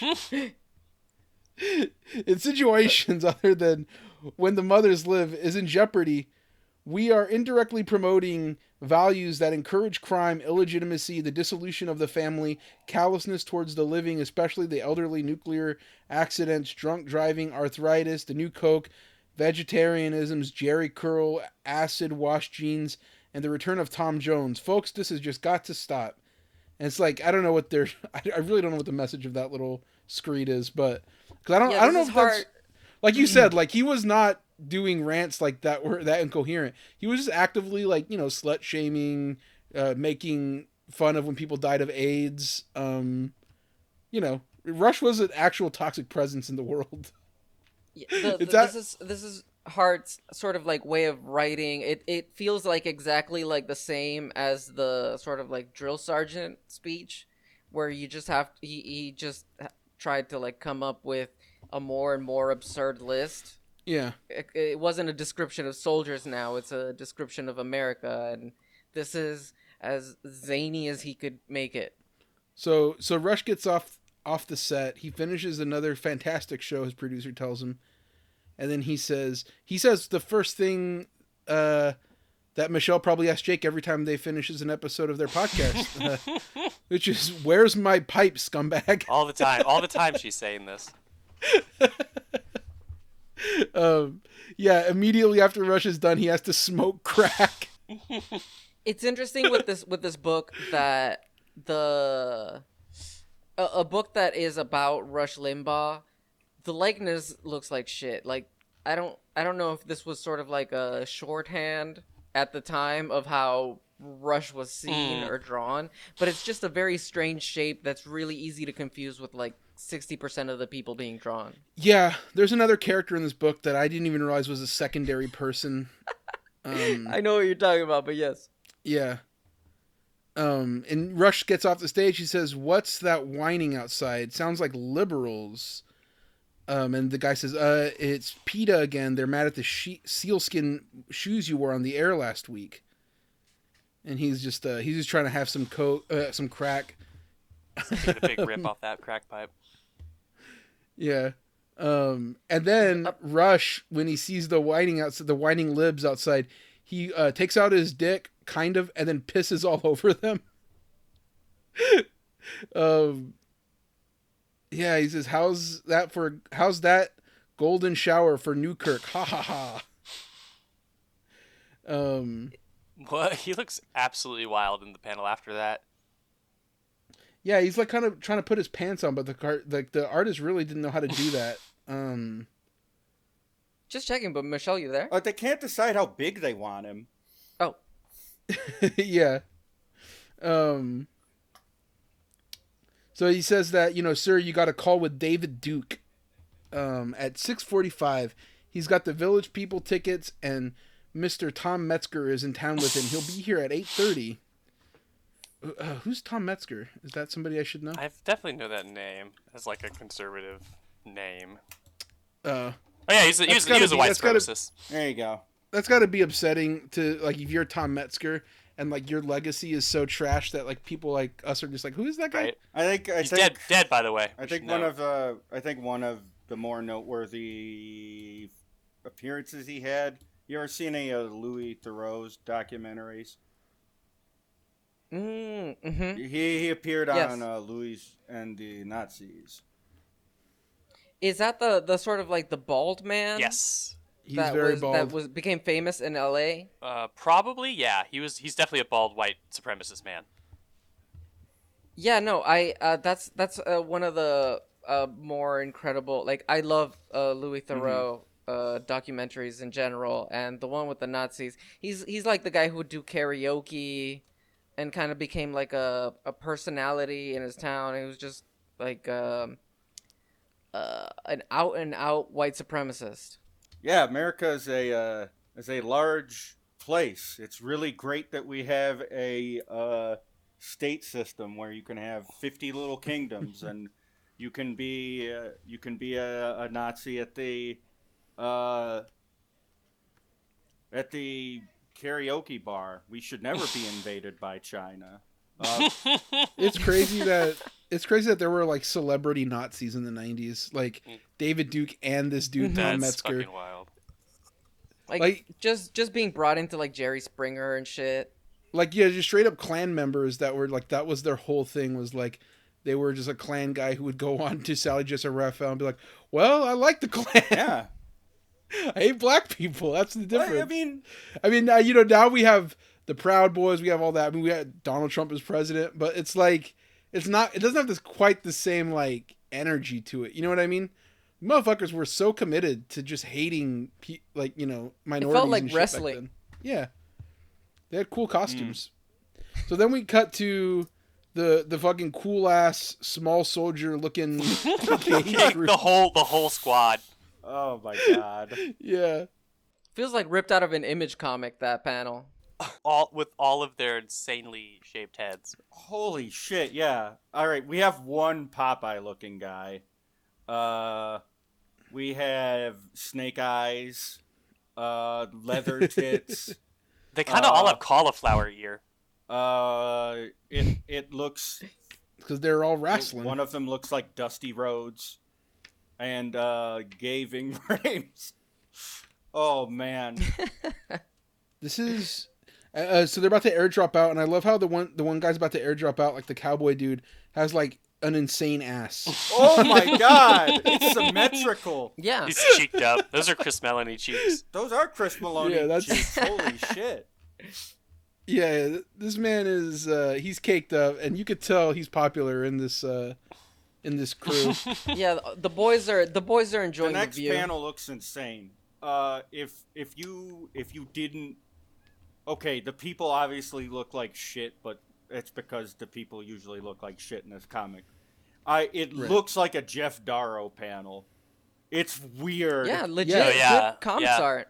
Yeah, the next panel's kind of fire. Like their little like tank thing. I don't know I exactly. don't know what that it is, like the Rushmobile. The- They never explain it. It's a giant like rom. Yeah, how many sides does that thing have? It's a fucking mathematical Oh. shape that you can't put your mind around.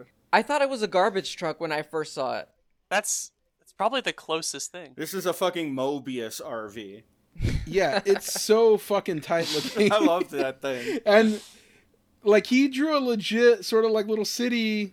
Like you said, is like you could confuse it for like a good artist if you're just watching.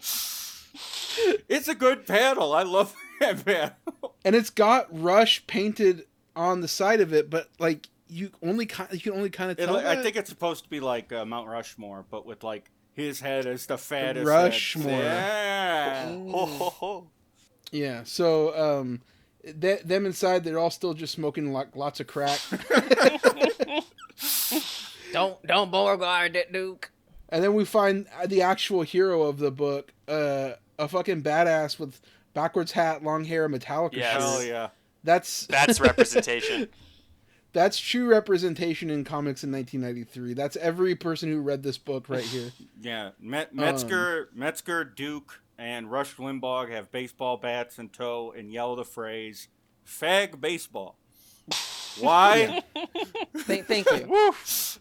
We couldn't read that panel Yeah. without you there. Well, because they're playing a game where they're like beating up gay people with a baseball bat. They're beating everyone up for some reason. I don't know why. He said, "If that ain't a swish, I'm a goddamn Kennedy." And it says, a lie. ooh, yeah. they're wasting time, or they need to waste time before they get to a Village People concert, which is the important plot point of this whole book. Apparently, that they're really excited to go to a Village People concert, which is again like this tired joke of like even these like Nazis. Well, they're closet homosexuals too. Yeah. So they say, with hair like that, he's got to be a rump ranger. Holy shit. I love how, like him, he's like, listen, conservatives are awful. Obviously, gay people are too. And I'm going to show you that by having the deepest well of knowledge about gay slurs in existence. Yeah, I'm just imagining a whiteboard on his wall of just like every single one he could come up with, and just like a little check mark next to all. Like, of it's the pendulum, though. You got the F slur, and then he's like, all right, we got to weaken it up. Like, how would Barney the dinosaur consider calling someone gay? And then the Jeopardy theme You'd say a plays, swish. and oh. Hey there, Rump Ranger. He's a rump ranger. He's Rump a rump Ranger. How you calling somebody a goddamn swish in any Yeah. era? Like, that's some shit they would say on Mad Men. Oh my god. It really is sort of like archaic terms that no one has ever, like, I was learning a lot. Right, yeah. As I watched this. I was like, wow, I'm learning a whole new homophobia Got new here. ammunition. So they're beating the shit out of this cool fucking dude with the backwards hat and a Metallica shirt. And they say he looks like an environmentalist wacko, too. Why not? Why not? And then David Duke says, "Please tell me you voted for Clinton. Please tell me. Please." And that line is crazy because I feel like if they only knew. Hart D. Fisher probably feels that way too, like for a Clinton voter. Right? No. Because everybody in that, like every Howard Stern listener thought that they were actually the most liberal person ever if you voted for Clinton. Like a neoliberal, just like middle of the road guy. But he played saxophone. Yeah.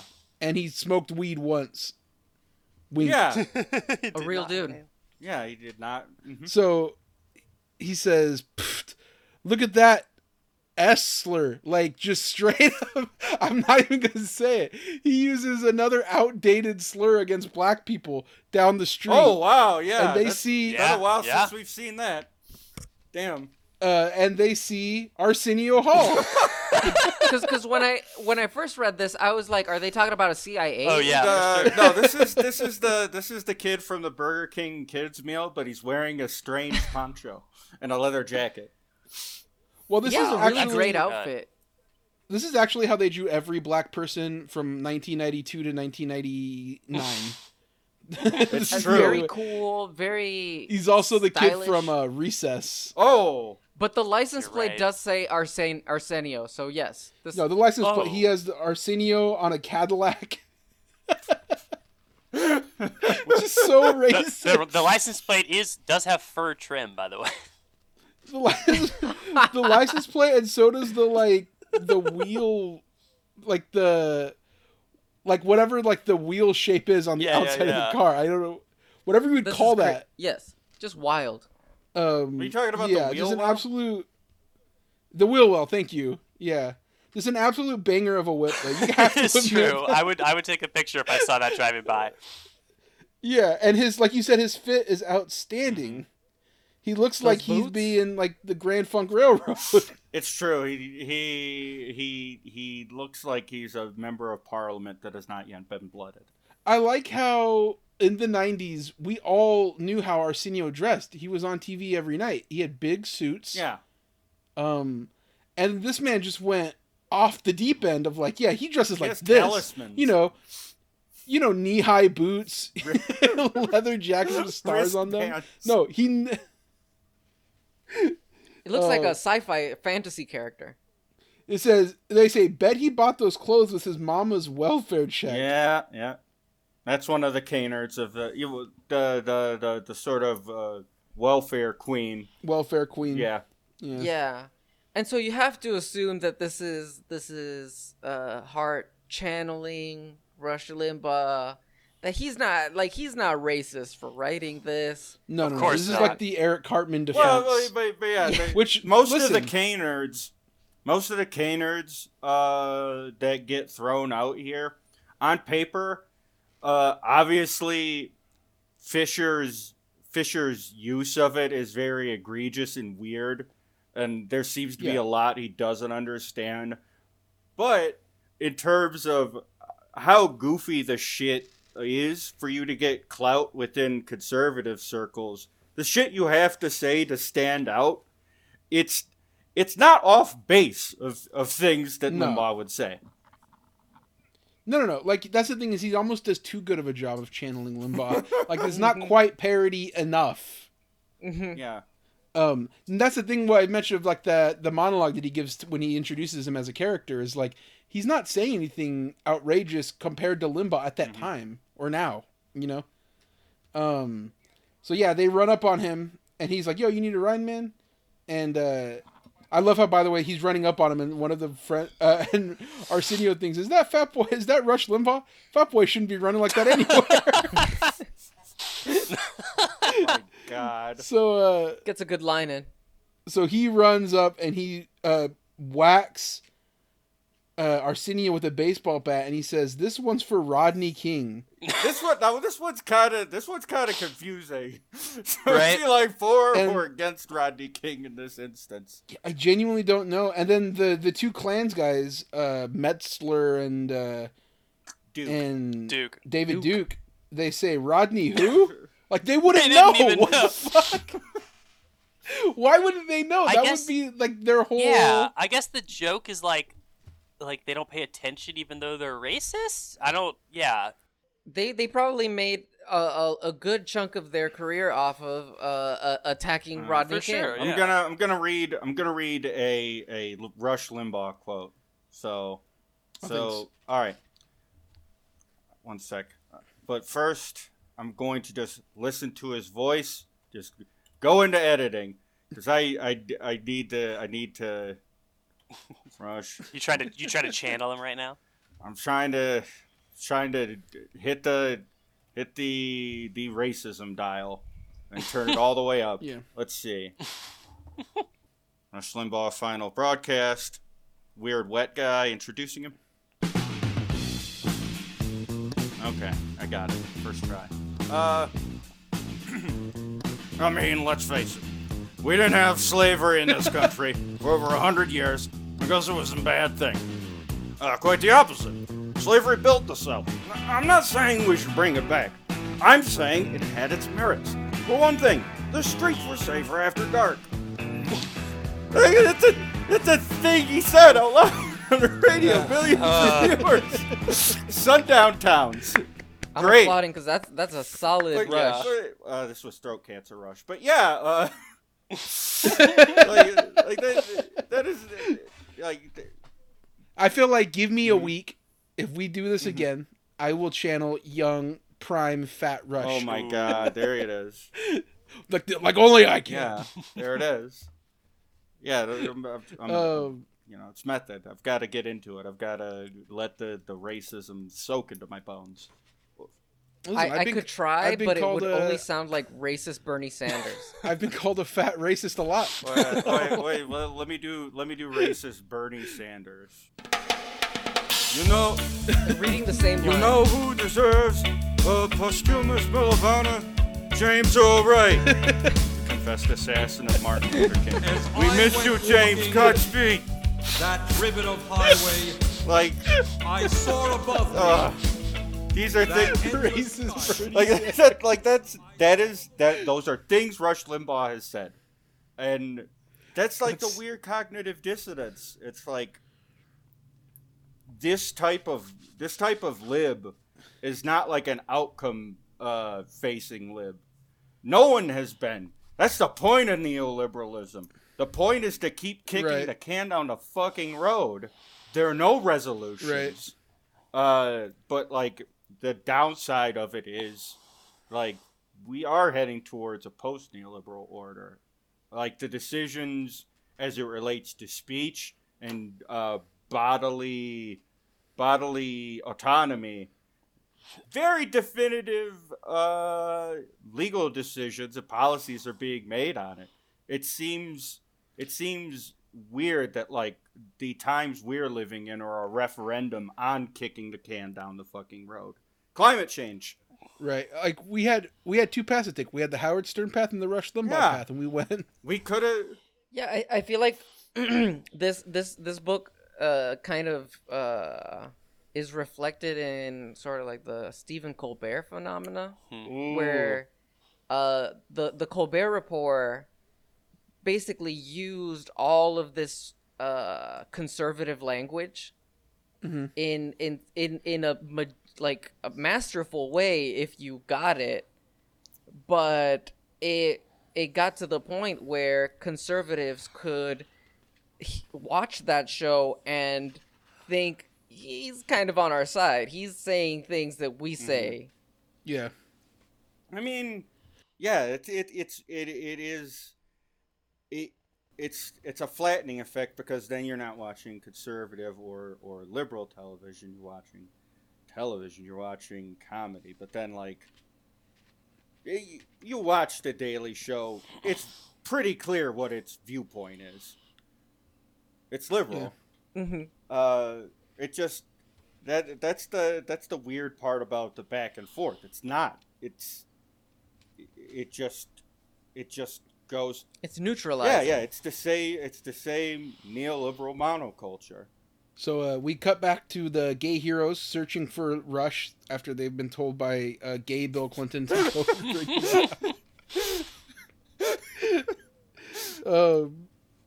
So yeah, they're looking all over for him, and they're like blowing up dudes with arrows.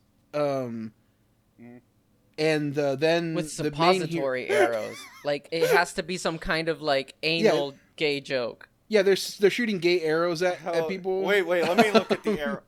Oh. Alright, one of the follow-ups he says is, insertion blocked, need a popper. Maybe he knows gay people a little better than we assume. He's talking a language I didn't even recognize. Oh, hell yeah. So the Limbaugh and the racist boys, after getting done beating Arsenio Hall up into a literal just like scribble, who's saying, "Can't we all just get along?" Hilarious bit. They go out on the street saying that, you know, he's got a taste for some pussy. That's what David Duke says. And they find a few ladies when they're rolling around in the Rush mobile. Oh, wow, yeah. It's still the same shape. It's still the same shape, yeah. Still the same shape. Still the incredible same shape. I love the And, silhouette. It looks It's awesome. It's awesome. The silhouette of that truck looks like a truck that's like sneaking.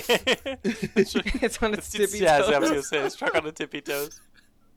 There's so much about this book that I hate, but there's one thing that I really love, and it is that truck. That truck rules. This weird fucking... Is it a hexagon? We have no idea. God. Is this what they mean when people say dump truck ass? Yeah. She's got one of them hexagonal type features. So they pull over and they get these three women to come into into the Rush mobile with them. Women of the and- night. Yeah, and they immediately start getting slurped off, and they're passing around a joint, and then Michelle, do you want to say what happens next? Yeah, as they designated Tran. So they're sucking. They are fucking. David Duke's eyes are bulging out of his head, Wile E. Coyote style, and they're all remarking on the fact this is how straight people write sex. It's like, oh, I'm coming from my dick. That was some good sex. It's really great how I ejaculated cum from my urethra. And yeah, then they're all just like, Bush, I need Bush. And then they all realize, when it's not even really implied from the angles, like how they're seeing it, but yeah, so all of them are revealed to be trans. And then it goes to another amazing, beautiful panel. Another Jeff Darrow panel. Oh, what? Real quick, when it's revealed that they're trans, I love that one of the prostitutes says, "Yeah, no shit." Yeah, She's wiping the cum off. Still wiping the cum off of her face. She's just so mischievous. She's like, "What the fuck you think I was?" The same dude that drew the gay G.I. Joes drew me. I mean, they don't look like they have. They don't look like they have like girl bulges so much as it looks like they all have front butts. That's big. That's how the. Well, like I said, he can't draw crotches on anybody. He has trouble with living humans. Yeah, this overhead shot looks like either Jeff Darrow or Chris Bacalo, because of the weird. I mean, it's an incredible shot. Look of it, and then we see a 7-Eleven, and they had nice tits for guys anyway. And they're all just like, they're just dying about this. Yeah, it's like the end of Ace Ventura when they find out. Yeah. It's just it's the most classic like transphobic 90s joke. I'm so glad they included it in here. Just to make it a perfect, mirror of that era. You know what I mean? It's like a bingo card, and it had to have it. Well, I mean, the thing is, this joke was like, I saw a Reese Witherspoon comedy where it was about her being a cop or something, and there's this opening. Oh, sure. It's like a really terrible rom-com. Mike Birbiglia was in it, so you know. Is that Sofia Vergara? Yeah, actually. Yeah, she's in it too. Yeah, Shout out. It was a double feature with that and Mad Max Fury Road at a drive-in. One of the few drive-ins left in America, so we had to sit through some shit to get to the good stuff. And the first scene is like her doing ride-alongs with her dad, and this black cis actress like goes into the back of the car, and then she says to the little girl, "Oh, you're so precious, I could just see you up," and like the deepest, I don't know, baritone voice you can fucking muster. And then it's like the Ace Ventura thing where like, all right, so check this out, the girl's a guy. And it's like, it's insane. wild. That's absolutely wild. It's like played for the most shocking reveal. But yeah, it's like in an entire movie. I guess like it may get a laugh at the drive-in, but like most people weren't paying attention to that movie. Like kids run around during drive-in films. It's pretty nice.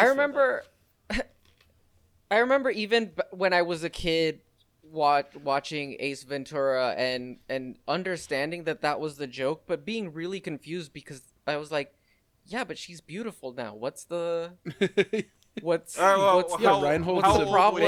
with kissing this beautiful woman? Say, like, I'll answer that real quick. You probably didn't have the concept of abstractions as a child.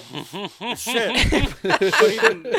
No, like I knew from the reveal of the scene, or like I kind of understood even like that weird like turning her around and there's like a sock bunch in her butt.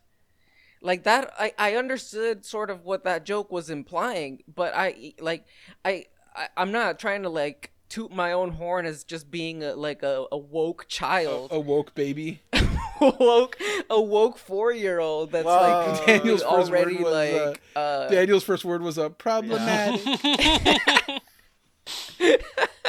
But I was genuinely baffled by, like, I was like, this is a beautiful woman right now. Well, At well, least again, like Daniel turned to his father and said, "That's not it."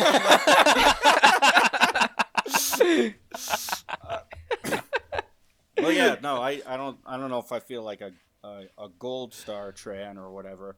I did have some level of self-awareness I couldn't contextualize because again, I didn't have the idea of abstraction down. I probably came to it a little faster than some of my peers, but that's like anecdotal. Whether or not that happens at X point doesn't mean anything. IQ doesn't mean shit. But the thing is, what is wild is, I guess, how anything holds up, like, as compared to time. Like, now, this is like genuinely funny to me, whereas it's because of how indicative it is of its time, where if you did that in a recent comic, it would probably say more about the people making it rather than like maybe their specific views. I'll give you an example. This is not a call out or whatever. Anyone remember Chew? Yeah, like the comic. Yeah. Yeah. Chew the So comic. there's the thing with Layman and them, and all of that, and it's basically not that far removed from this in terms of incongruity or whatever. And then, I guess I forget his pushback to it, but suffice to say, he still had enough goodwill and like not canceled clout or whatever to continue doing comics. Like he didn't get nuked from orbit, but he did get like some women write about comics negative pieces on it, and I think it's fair criticism. But I do wonder sometimes, like, is time like the only sort of inoculant against weighing shit out like that? I wonder. But that's a tangent. I'm sorry. Yeah.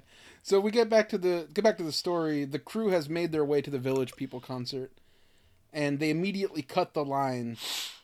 And some guy says, "Hey, how come they don't have to wait in line?" And Rush says, "It's called capitalism, asshole. Get used to it." Holy shit!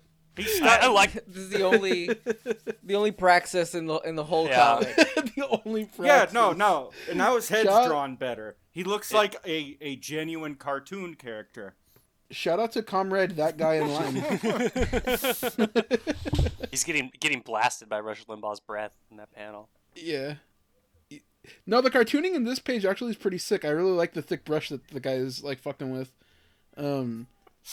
So they get into the show, and the Village People are playing Macho Man, and Rush says, "All right, I love this song. I've got to hustle." And he gets up on stage and starts fucking vibing to "I've Got to Be a Macho Man," which is so funny because, like, back then, this is like the height of absurdity. Literally, the president of the United States last year was like doing that as a big fat fucking white racist dude singing Macho Man on stage. He left 5 I minutes. forgot about that. He You're so left right. 5 minutes afterwards because he was so fucking wounded from After getting from COVID, shuffling yes. his tits into his own fucking face.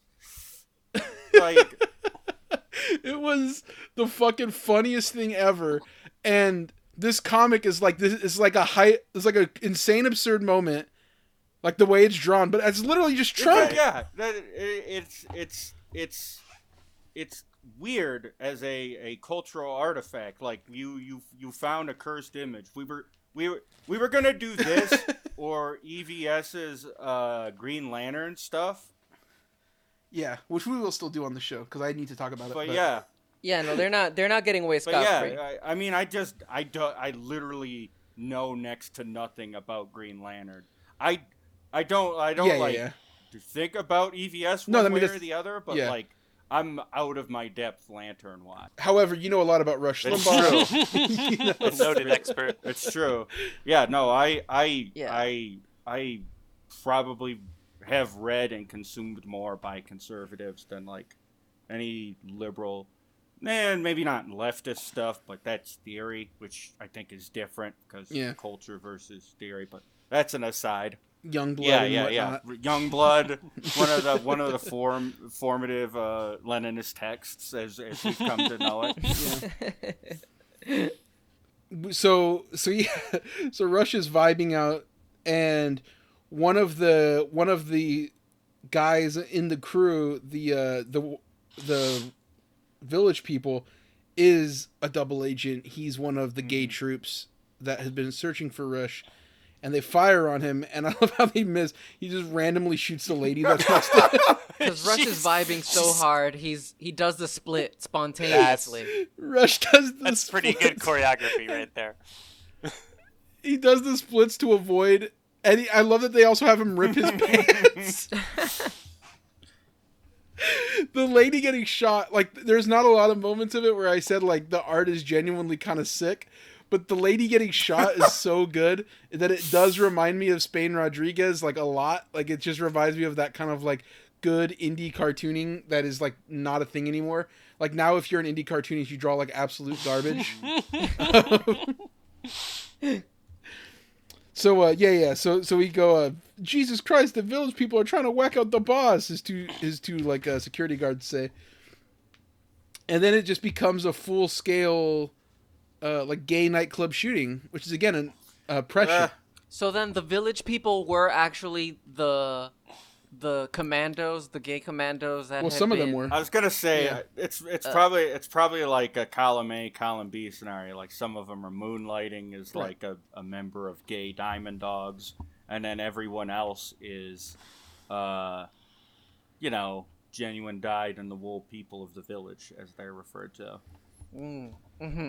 Yeah. So all the people are being shot, and one of the guys is gonna get. That's Rush, and he says, "I got some sausage for you, fat boy." It's a real deliverance line. Yeah. Oh yeah. And then somebody hits him in the head. And he says, "Don't you just hate premature ejaculation?" with like a close up of the eye, and he's so fucking pissed. And you see the reflection of David Duke and the other racist guy in his eye. It's so fucking crazy. I It's gotta pretty steal sick. It's pretty sick. I'm not gonna lie. that. Yeah. Like again, this is the thing that I always get is like people say that like if you're reading like a bad comic, you can't like, oh, it's all bad. No. That's fucking sick. His truck is sick. There's some good stuff in here. I don't care that clearly he's a piece of garbage. Yeah. He's a racist, sexist, transphobic, misogynist, all that stuff. That's still a cool eye. No, Anyways. it's true. Then we get to a crazy fight scene, and they say, Michelle, do you want to say that line? Wheel me out into the wheelchair. That, my friend. Well, I just know that you savor those Come on moments. Every time I say it, like, I become more powerful. You say you want to say it. You told me that, my friend, and it go. It actually does. He actually does art relatively well here, in that it guides you from left to right without a panel progression or without a gutter progression. Is like that. My friend goes over his boots, stepping through blood, to the other bubble. Must be the toughest fag in the world. And then the other guy's like grunting and wheezing, and I mean they're not dead, so like, how tough is this fag really? But yeah, well, he beat the shit out of him. I love this. That trooper guy is cool all the as shit. phrases, Like, all the phrases get progressively cooler. Barney, killer fags and they're trying to kill me. What? Yeah, like, Michelle, you might have to read the rest of this book. I love the guy who says, Not so fast, Scooter Trash. Death to the white oppressors. And they pull out guns and start shooting the fucking... What? Who are they Start shooting? shooting all the fucking... I don't know. Is that all of his guys? I think, well... It's I think multiple dudes. It's multiple dudes, yeah. All right. And he says, where's the piglet? Where's the... God. Because Rush has hightailed it back into his cool-ass car. Holy shit, yeah. Yeah. His Oh, free yeah, truck. again, more fur trim on everything. I love it. Yeah, so he's in his car and he says, what's the fuss? I'm just a comedian, for Christ's sakes. Did Sam Kinison or Dice ever have to deal with gun-packing village people? No. Oh, man. Andrew Dice Clay. And then Yeah. we see another Dice Man reference. I do like that they bring up that comedian excuse there, because as soon as these commentators get any sort of backlash to any like as soon as they do finally like cross some sort of like social line where there's finally some kind of like pushback to anything they're saying, they're like, I'm a comedian. I'm just a comedian. Yeah. So then we see the troop on who's waiting for him outside, one of the gay troops, the archer one, and he shoots an arrow into his truck, ruins the beautiful truck. One of the saddest things I've ever seen. Causes Rush to crash, have a major accident, and he like crawls out of the wreckage, like trailed by blood. He's just like sweating. It looks so fucking funny. Yeah. And they high five as soon as like that truck like kind of like crashes and explodes. They're like, yes. Yeah, the two cool ass dudes. Then he says, Lord, if I make it through this one, I promise to never trade sexual favors for Girl Scout cookies again. Yeah, and then he says, gotta be somewhere I can hide, gotta get out here fast, gotta get my breath for a second, and he walks into a room, and it says happy hour 2 through 8. He walks in, and where is he? A room full of the gay troops. He walked into a gay that bar. says, hello, sailor. I want that. I want That's that. the indicator. This seems like the gay commando reserve. Yeah. Yeah. Well, is this It's the an bar we outpost saw for the gay earlier? troops. No, I don't think this is the bar we saw earlier. No, this is a Okay. different one. Yeah, this isn't in the Yeah. Philippines. Oh, that's true. That's true. Yeah, that was the cockpit. This is the Blue Oyster Bar and the rear Oh, entrance wow. at that. Oh, there we go.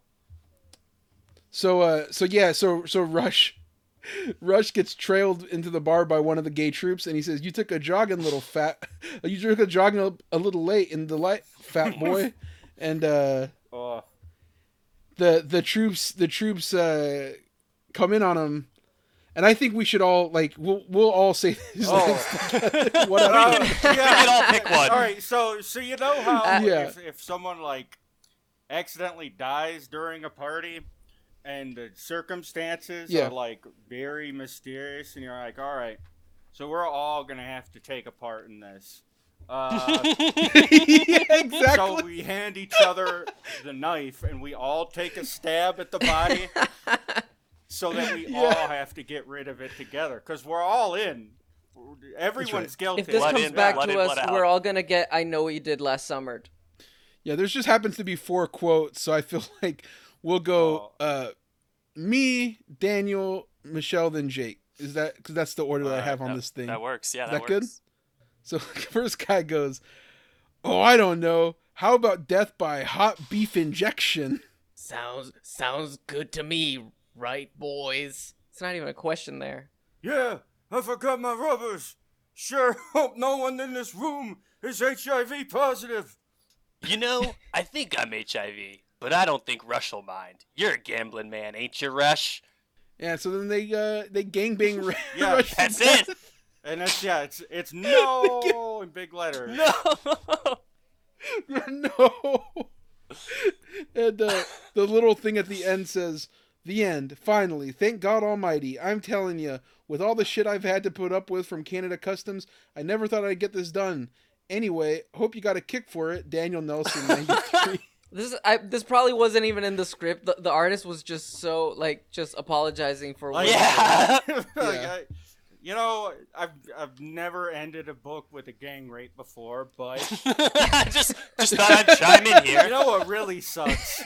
Canadian customs. and The end. shipping. I'm sorry.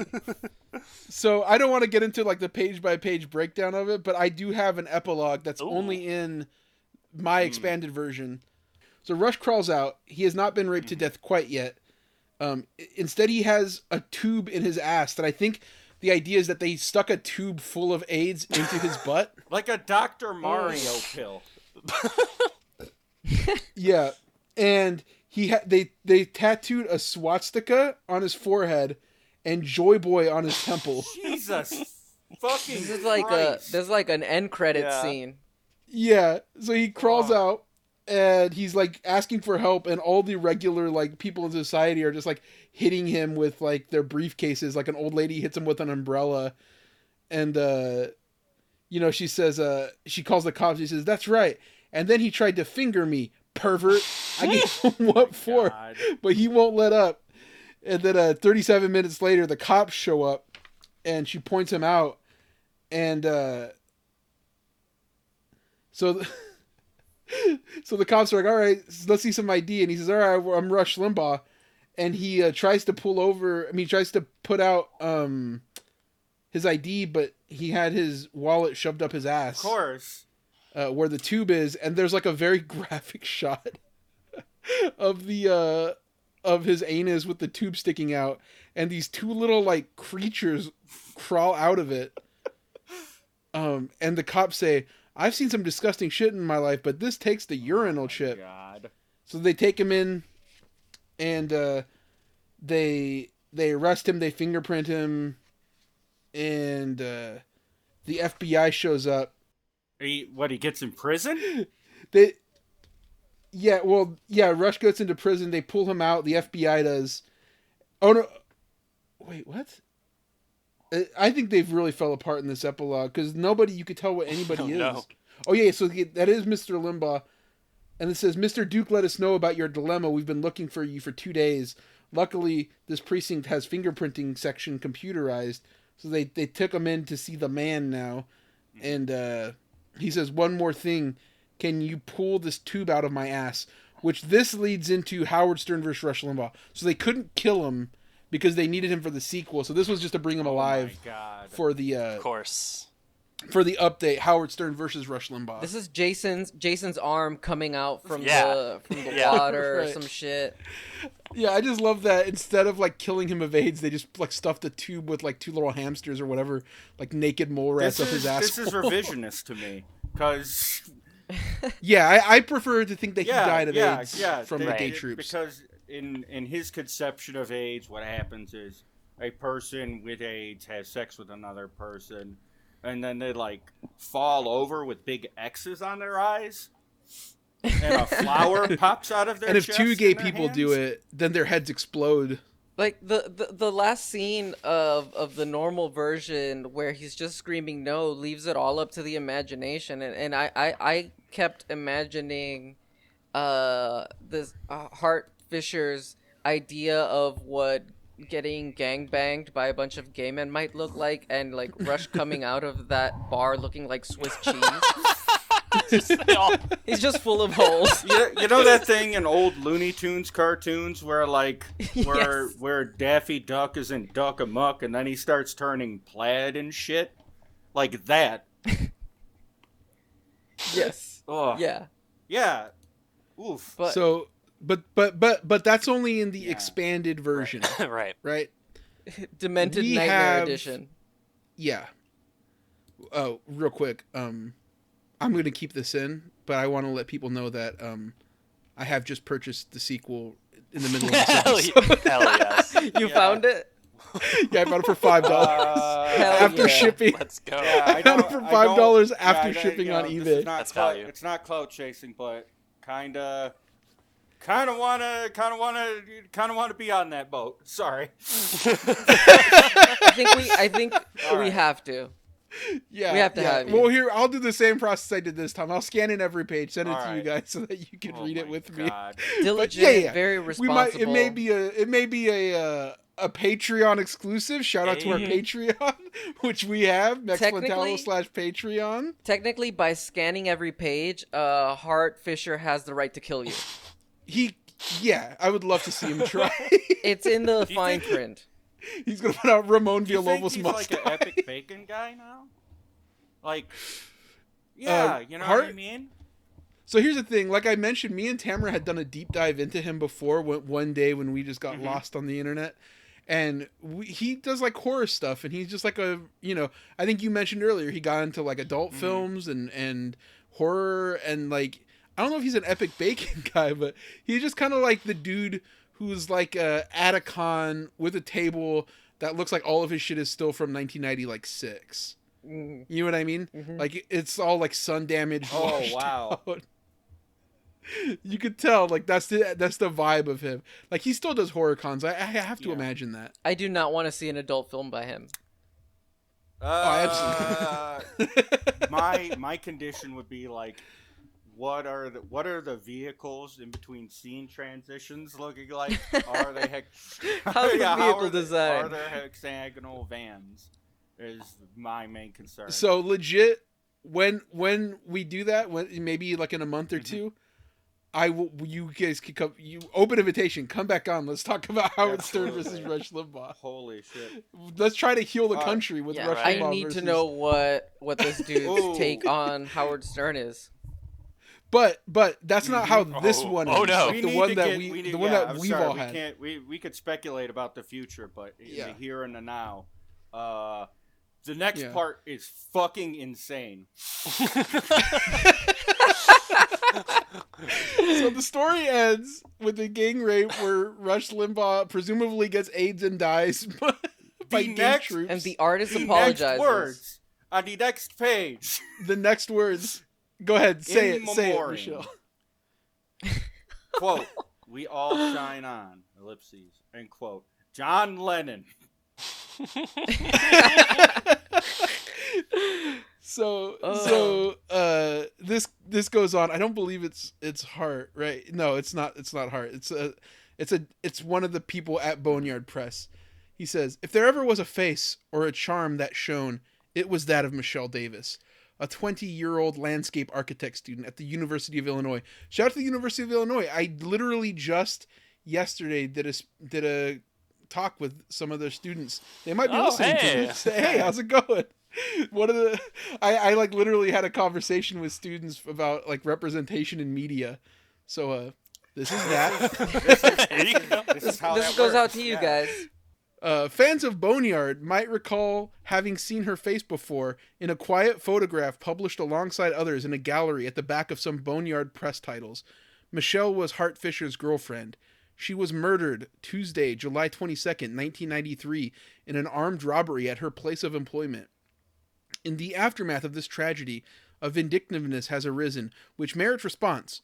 While grieving for his loss, Hart has found himself forced to defend Michelle's relationships with him and her association with Boneyard Press as well. The local media tastelessly attempted to tie Michelle's violent death to Hart's publishing and video work, implying a cause and effect relationship between the two. Promises were broken regarding the use of an on-camera interview between Hart and the local news station, as well as home video footage of Hart and Michelle on vacation together. But worst of all, Milwaukee residents, still angered by Hart's decision to publish the Dahmer comic book last year, have begun to telephone Hart's home with an eye-for-eye mentality. These people have irresponsibly indicated that Michelle's murder was just retribution for the Dahmer's work. Michelle's death, they say, should teach Hart a lesson about compassion. This is not the forum to debate the rights of the press, to suggest that Hart has been singled out for the condemnation while similar media are allowed to exploit the same tragedy or attack the relatives of Dahmer's victims for their justified misery, frustration, and legal right to express such.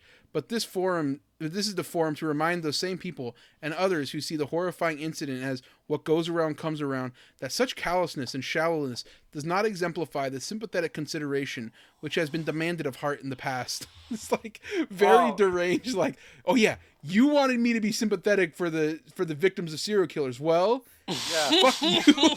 As someone who has joined your cohort, it's the thing. It's the thing that's being litigated now. In I guess blogging is back, and with that also comes some of the pitfalls of that and some of the odious figures involving that. But I think an interesting tell is when this thing is going through about Michelle Davis being murdered, the lion's share of this story focuses on Fisher again. You're right. Which is again, nothing new is created. Right. He continues, such public and private insinuations also detract from the real heart of the matter, that a young girl is dead, and that such attention has been focused on her boyfriend's profession and her killer's motives, but very little on her life and warmth. Michelle Davis was a sweet, intelligent girl. Her academic career was marked by achievement after achievement, and her personal life included a number of beauty contest prizes, a love of horses, and a constant interest in bettering herself. My personal associations with Michelle consisted of those few occasions when she was present during meetings between Hart and me. She was always courteous, generous, kind, and patient. Undoubtedly, I will be worse off in years to come, not having not known her for better. Michelle's sudden death should not be a springboard for accusations and recriminations, but a time of somber acknowledgement that the worm can turn at any time. God. What Hart writes and publishes are facets of imagination, albeit violent and perhaps distasteful to some. The sadism reflected in Hart's work is certainly not expressive of a desire for such rampages to occur in his own life or anyone else's. It is a sad thing that Hart, the families of Dahmer's victims, and other bystanders are wounded deeply and endlessly by savage, senseless violence. It is even sadder when the real victims are overlooked and used as tools to, quote, Yeah, get just back to at stop other it right people. there. This is a great thing that is still used today. So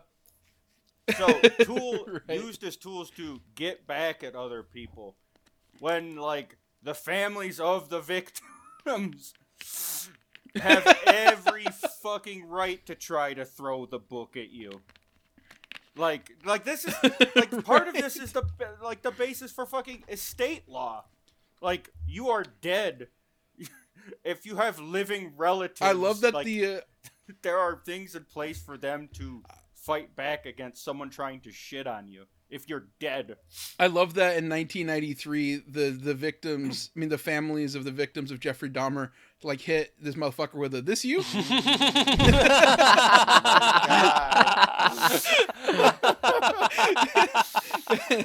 And he did what any great poster would do. Made Rush Limbaugh Must Die. And then he had his editor plead his case in almost the first person. Holy shit. He continues. It's an incredible, like, turn of events for the same book. Just like, I have no idea why this could be just a press statement. Like, For sure. Why put this in Rush Limbaugh Must Die seconds after we just read Rush Limbaugh getting raped to death by gay troops? I love that the intro to this book has like that, like, brash, doesn't give a fuck, Middle fingers in the air, Gen X attitude. Riddle me this, Batman.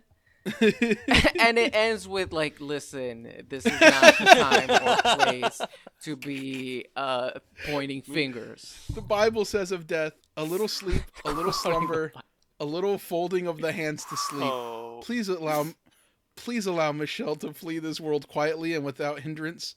Feel what you wish regarding Hart Fisher and his chosen profession, but Michelle Davis should merit only your tears and your prayers. The light she left behind should be allowed to shine on as long as we can remember her.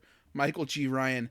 And there's like a bunch of pictures of her, and like, you know, shout out, she is a major babe. I mean, Yes. It's so fucked. It's why I never worry about death anymore. Like someone was like, you know what? When you die, they're all gonna be laughing. That's like, I'm gonna be dead, buddy. I hope they write and draw the worst things. I hope they make the most I hope RT makes another transphobic documentary, and they only get detransitioners to talk about how much they wanted me to die. Like, I'm gonna be dead. It doesn't matter. I would want as many of them to come to hell with me. Like, this is just, it doesn't feel 100% exploitative, but it feels like articulated in such a dumb way that what's the lion's share of time put on? Hart D. Fisher or this murdered young woman? Oh, exactly. The attacks on Hart D. Fisher, and this is exactly how Rush Limbaugh would defend himself in if ever chickens came home to roost on some shit that he said and some tragedy that happened that was kind of his fault. This is exactly the somber tone and the decrying of the politicization of a tragedy. And by the way, now that he's dead and everybody like fucking had a great time laughing at him, calling him a fucking miserable piece of shit. Same thing that you said, Michelle. Like he's dead. He didn't. Like there were people that were like, "Wow, how could you say this? He was a human being." Like no, he fucking wasn't. Yeah, he was a hog man. He was subhuman. Yeah, no. He was a disgusting piece of fucking shit. You know how like H.P. Lovecraft was like so uniquely alienated that he like found new ways to be racist against white people. he had like orders of magnitude. Like Limbaugh was a fish man by all measures. And so we have this photo montage to the music montage of like I will remember you. Big shout out to Sarah McLachlan. yeah. Absolute banger. Beautiful moment. This And then, girl. well, hold on. We Rest get in one peace. last moment with Hart where he says, "These words are for the end of Michelle's memorial. I will always love you, Michelle. Always. I have only found true peace in your arms and eyes. I'm glad you knew that in life. I'm glad I brought you the same solace from your heart hurts in life. Now I ache like never before, and there's no one. My world is so cold, baby. So cold. Hart Douglas Fisher," and there's a picture of them together. And then, you Turn the page. Oh yeah. Oh, this is the kicker. Someone's dick on a paper cutout of Rush Limbaugh. Take some advice, lighten up. We should all laugh at more at ourselves. I don't need to improve much in this area. Rush Limbaugh, the way things ought to be. Yeah. Yeah, and they have like a dick coming out of his mouth, like a photo collage of like a dick coming out of his mouth. God. Yeah. And Yeah, that's the end of the all-time cognitive dissonance. What a sandwich. Yeah, like I said, Yeah. it's an absolute whirlwind. It absolutely broke my mind when I read it. Well, I mean, it's weird. Like, I would say, as it relates to censorship, like, I think in the past, if I've ever said, okay, maybe report this or that, it would be like, okay, well, this person's doxing people. I think detractors and stuff, I've never really made arguments to censor their work because I find it repugnant or repellent. I think it's because like that can be used as a cudgel and canard against you that will be like flexed without mercy. Like let's say, I don't know, post the Capitol whatever thing. Like they try to actively do a Patriot Act to like first people that are going to get hit with that shit are going to be people on the left in Discord groups. Microsoft is going to buy Discord soon, and Microsoft also has several government and intelligence contracts out. The flattening of everything. If you give these people X amount of power. I don't think you shouldn't make principled arguments against people, and I don't know, the efficacy of deplatforming is all over the place. I'm not stupid enough to say I 100% have all the answers to it, but I think an interesting exercise, and it is why I've read as many conservatives as I have, is to like look at this shit with like clear eyes and like, is there any part of this you took seriously? like will someone drive around in a Mobius van and do this or that? No, like, it's so goddamn dumb and incoherent. It's like I can't wrap my head around it, but I mean I can in terms of historical context. Like, there's always someone trying to sort of be the next guy. The prelude to this was like, you know, your Tijuana Bibles and overt penetrative sex in comics, you know, and then we would get this, and then it's watered down. We show gay sex and gang rape, but also the author says private parts. It's nuts. It is nuts. Yeah, like in indie comics and stuff, like there was always like Robert Crumb pushing barriers and being controversial. So it's not like this exists in a vacuum without precedent. Yeah, I was gonna say in many ways, this is kind of tame compared to Crumb, and someone Fisher had spoken about Mike Deanna of Boiled Angels fame, who actually was charged with obscenity. So Hart D. Fisher was actually denied by the Comic Book Legal Defense Fund in terms, and Fisher claims this, his political beliefs and leanings, whereas Deanna was represented by them. I believe it changed hands to ACLU, and I believe recently the shit got expunged, but like you and I earlier, Ramon, were like looking at the art, and well, I think I was. I don't know if you were, but it's like it's wild for like 5 seconds until you spend like 5 seconds on any message board on the planet. And right. It's. I mean, it's not that wild if you grew up when I grew up and you just saw like Rob Zombie kind of cartoons, like all that stuff, like, you know, all the Vice cartoons kind of shit. Like, that's why I always consider like the delineation of like when web comics got like crazy or whatever. Like, what's that motherfucker's name?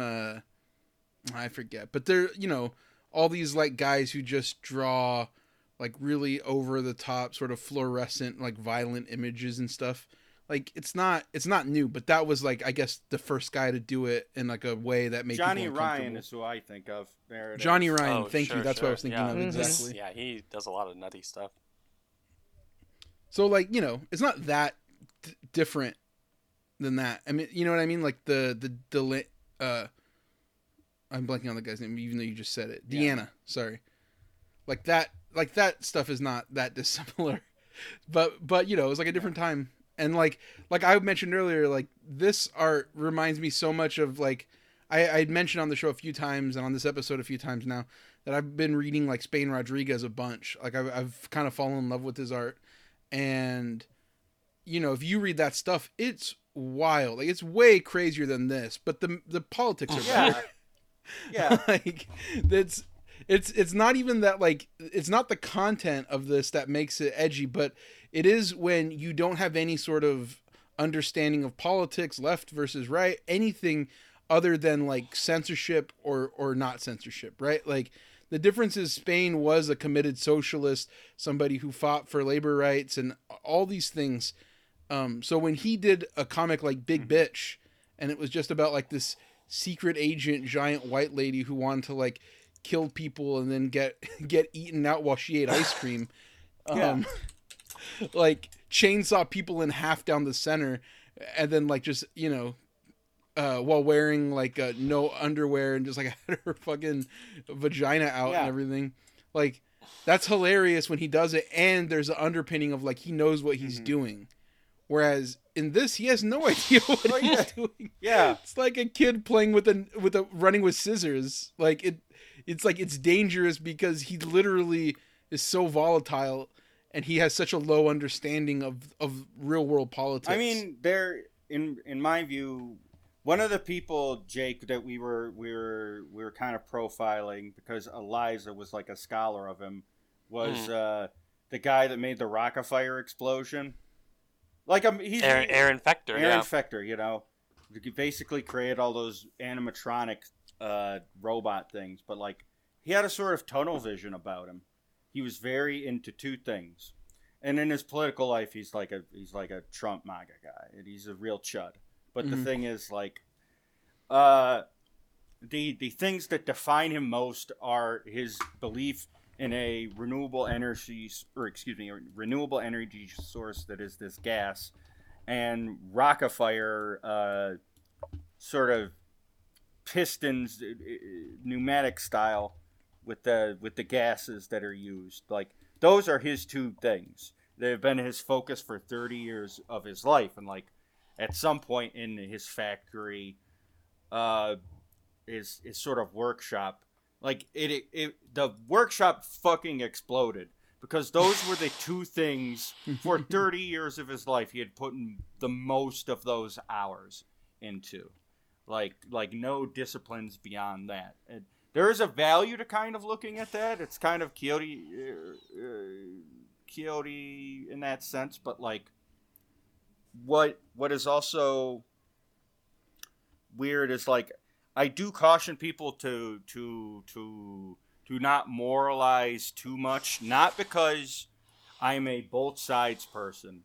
Like I believe in the death of liberal democracy, and I think it would be cool if all of the bad people were dead and all the living people were good and nice, and we have our pussies out and we're eating ice cream. However, like, does that map 100% to our world and the problems we face?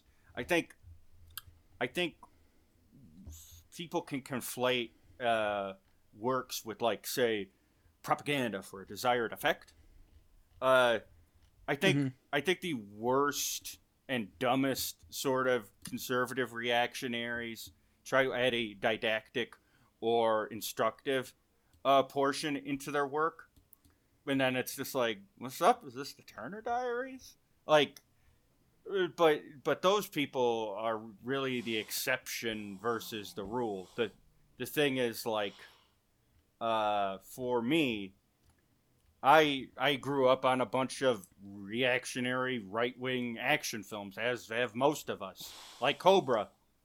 Cobra is Judge Dredd without the fucking helmet. Death Wish 3 with the racial sidekick and Charles Bronson doing a mass shooting, going street to street, killing people with this machine gun. Like these are echoes of the inside of an addled brain.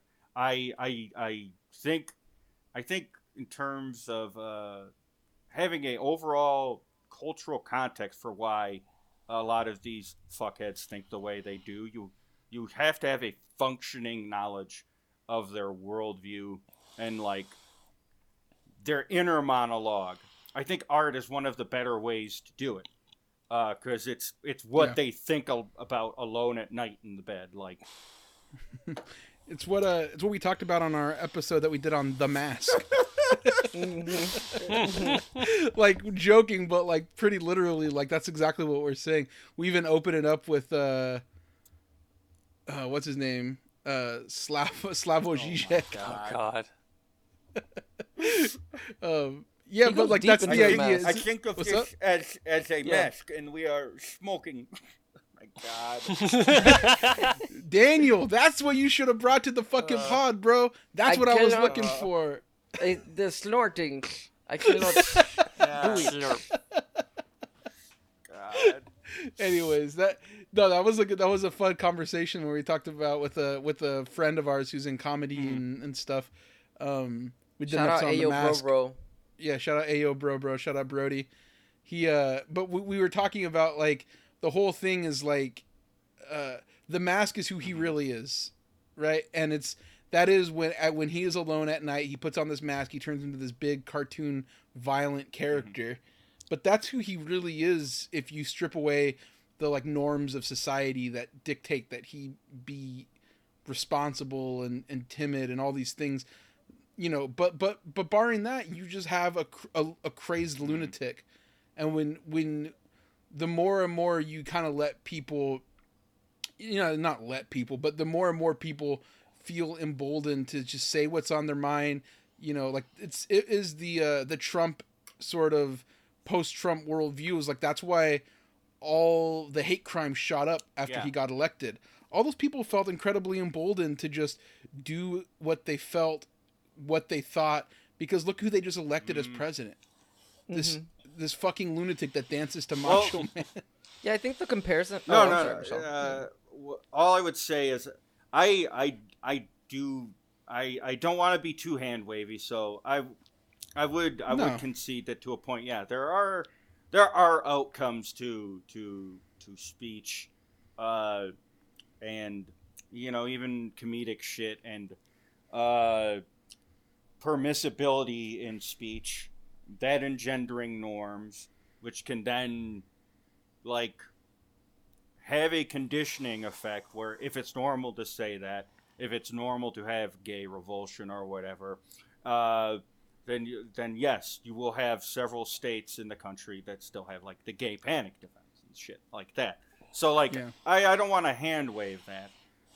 What I do have some trepidation about, not because I have the libertarian view, but in terms of the outcome view. I'm so focused on outcomes more than I ever thought of in my life. I genuinely believe I've like been changed a little bit by the pandemic insofar as that, like, because after Bernie lost, like, this is like, all right, well, I'm fucking done with that. That sucks. Yeah. But the thing is, in terms of thinking about outcomes,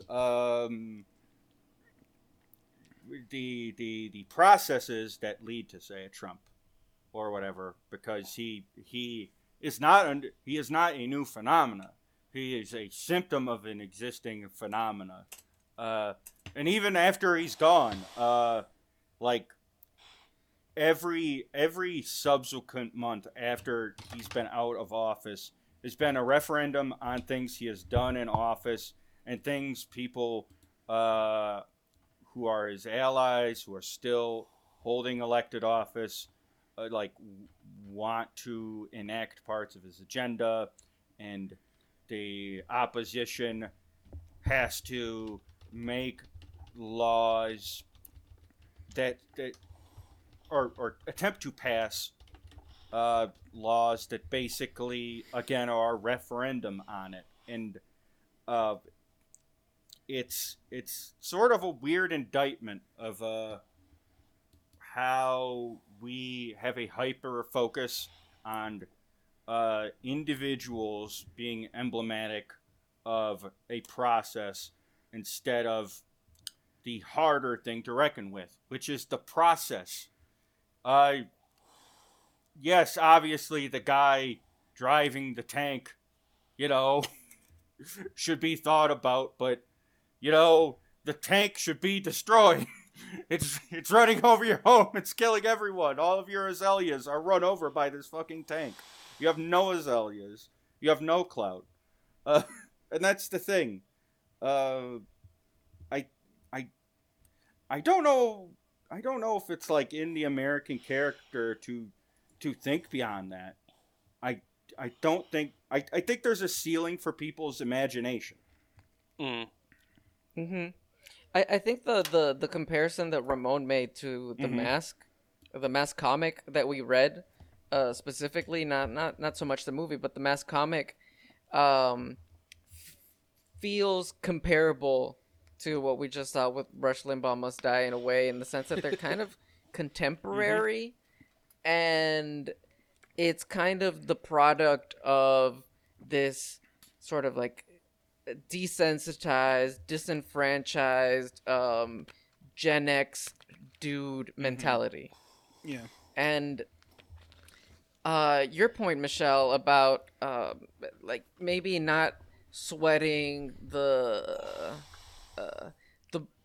wilder aspects of these kinds of books, because at the end of the day, it is just speech, and there is a sort of a similarity of that era, the dudes of that era, or the disenfranchised, basically like useless people of that era, not having any other vent, any other way. Like this feels very harmless compared to what this kind of way of thinking evolved into. So I guess we were talking about Ace Ventura, but like there is this sort of general phenomena of most comedies not standing the test of time. And literally every comedy from like, I don't know, 10 years ago on being, and that's being generous, but being incredibly problematic. And you can't just like canceling every movie that happened before 2010 isn't productive, doesn't provide a material benefit to society. Well, no. The thing about culture war, especially now, because the country is in decline, which I'm no accelerationist, but if you wanted to change conditions, there have to be fault lines and cracks in the machine, as it were. And it's nothing but fault lines and cracks now. The thing is, right. The problem, and I felt this way in the past, even in the Trump era with all of that, which is that like individualizing absolutely everything. It feels good in the moment, but like it's sort of again a reactionary impulse. I can't control anything outside of my house. Okay? I can't make the people outside it love me or not love me, give me a job, not give me a job, this or that. But in my home, I can decide if I want my kid to be trans or not, to be gay or not, to worship the religion that I do, and that is how people look at their lives individually. Now, in culture war, it is that extrapolated to the extreme.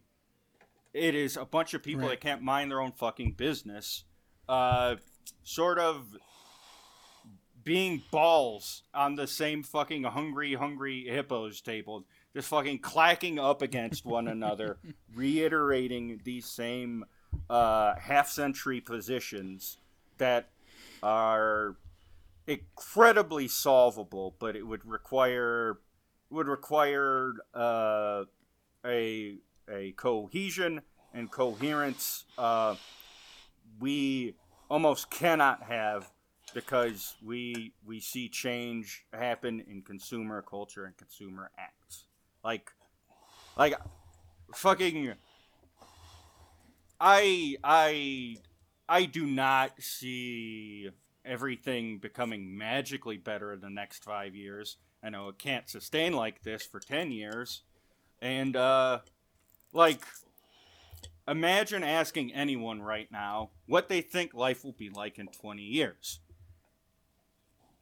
Right. Like, the only people I know who aren't concerned with that will be dead in 20 years. That's the thing. And there are very right. coherent arguments, very cogent arguments. that we won't be here in 20 years. I'm looking. Right. I'm looking forward to the Yeah, Great Reset. yeah. Oh my god. The big climate death. Oh man. But yeah, We'll see what just sort of happens. like put my body into the battery machine that will power the privileged yeah. in society, their Yeah. machines. From what I understand, if I keep this podcast going, I will be raped to death by AIDS troops. Yeah, Mm-hmm. yeah. Mhm. I mean, if you So I don't. That's if my you have- 5-year yeah, I was plan. about to say if you have like I'm gonna. if you have a very weird right wing turn where if you're like are you like a West Coast guy? Of course Oh I'm yeah, Yeah. sorry. I was like, Look at. I immediately dare forgot you. the Warriors reference apropos of nothing. But yeah, no. So like, yeah. Of course, well, I'm yeah, a West- well, yeah, where yeah. else could I be? A free spirit like I mean, mine. I don't know if they're like cowboy hat dudes out there, but like, if you have like a big right wing turn and you wear like one of those slave owner cowboy hats, like then the gay army will come for you. Thought about getting a cowboy hat just for that reason. Maybe don't get that one. Get like a Just for that get reason. like a Just a for that Stetson or like one of those Tejano ones, like those ones own. I would love to read Ramon Villalobos' mustache. Oh my god! Yeah. It's One of your enemies out there has instead got of to be like cooking. the gay army, it's going to be like a bunch of 8chan dudes and like dudes in camo with It's gonna be digital artists. oh shit. But yeah, I mean, I don't want to keep you too much longer, so I feel like we should Absolutely. wrap up. I mean, I think we left it at a pretty good place, which is there is no future. We're all gonna die. we're all perpetuating the cycle of reactionaries, like turning into worse versions of ourselves you- as you time, don't as have time to. goes by. Yeah. You don't This have to. 30-year-old comic book is nothing has changed. Well, no. But here, Well, no, not one thing has changed.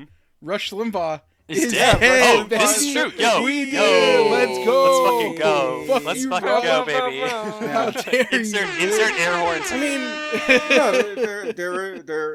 there is a lesson. Like, if you don't want this to keep happening, if you don't want your children's children to have an existence, liberal democracy must die.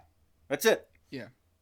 That's it. And I'll say if any of y'all enjoyed Michelle's long ramblings and screeds and intelligent thoughts, big brain thoughts, that is the heart and soul of our podcast. She's the heart and soul of our podcast. Oh, So, you're sweet. if you want to, Huge. And where can we find yeah, that the podcast? podcast is called Workin' on It, apostrophe no G. If you type that into any of the podcast things, we will hopefully pop up. We are also on Twitter. Our @ is Workin' on It, but it's spelled kind of weird. It's WERK, kind of like twerk. INAWNIT. If I'm the heart, I think Eliza is the brain, and It's true. We also feature Eliza Gager. And we have Ruben, who is like my co-Mexican for the show. Oh, nice. Yeah. But yeah. Yeah. So follow them there. Mm. Check it out there. Jake, where can they follow you? Oh, I'm on Twitter. My @ is Soy Bars. It's an anagram of my teenage username that was SARS Boy, which I never expected to be very timely in the year 2020. That's me. I'm not, I don't got nothing to promote other than the pod. And But that's, I mean, you have to do that because Absolutely. Michelle has. yeah, nuked Michelle. her Twitter. Listen. It's been since we started the podcast. It's been a long and arduous talk with her about when she's going to get back on. Well, we keep bullying her. hold We'll see what on. it takes. Let me find my new public Twitter profile. Okay. What? Oh, is this exclusive? Yeah. All right. So my @ is @G Greenwald. So it kind of blew up overnight. People have a lot of interesting things to say. I really Some I really great love takes. I really love the back and forth we get on my page. you know, it's kind of a reference to a journalist you may not have heard of. He's kind of an obscure guy. That motherfucker truly has made me like 15% more homophobic than I was. Oh my god. Just that fucking voice of his. It's just like I hate it so much, and I'm He like, went- that's He went Joker mode at some He point. sounds like people doing mocking. is His speaking voice is people's mocking impression of Hillary Clinton. It's incredible. There's this anecdote that I saw on Facebook. I don't know if Glenn shared it himself at some point, but he was talking about how when he met Noam Chomsky, like it was basically a story about how like intellectuals insult you. And so he met Noam Chomsky, and he said, you know, I was reading an article about European intellectuals. Whenever they come to the United States, they always mention how terrible the fashion sense of the people they meet are. And it was basically like a realization that Noam Chomsky was about to insult his fit. Oh shit. I mean, Just bad fashion. I don't really have any dunks on Greenwald. I would say if people get incredibly mad about what he says, the things that are odious, he is a libertarian, and he was a lawyer at some point in his life. Like, Yeah. how else was this going to turn out? Like, what did you... He's consistent. Be that as it may. Obviously, that doesn't mean like, oh man, I think everything he says is insanely cool and normal. But it's like, he told you who he was his whole life. Oh, That's definitely true. Ramon, shouldn't we be plugging something right now? Yeah. So you can follow us on Twitter at Flintayo, no Mex Flintayo, because somebody else has that. Cool guy, but not us. Yeah, that's why ours is weird too. yeah. It was a great name. He doesn't have a podcast. He just has the Twitter account. But anyways. Blessed by the gods. So yeah, follow us at Flintayo, and then, you know, on Patreon, we're patreon.com/MexFlintayo. Me and Daniel, we got to do another bonus pod pretty soon. We got a couple topics that we want to talk about. So at some point in the next month, we're going to probably do like 2 of them again. And then, you know, that's where you could just support the show, because, you know, we are not like other shill podcasts. We don't take money on the low from Fantagraphics Publishing. We don't take money from Big Blue Chew, like some scumbag podcasts that constantly rub their Patreon numbers in our face. We don't do that stuff. We are honest. We are, you know, independent completely. So yeah, support us at patreon.com/MexFlintayo. Follow Daniel at Daniel Irizarry. Apparently, he's getting a lot of new followers. He's very excited about 50 it. of them. Keep up with the beefs. Yeah. And then you can follow me at Ramon Villalobos, of course. And yeah, take it away. Okay, so one last thing before we end the show.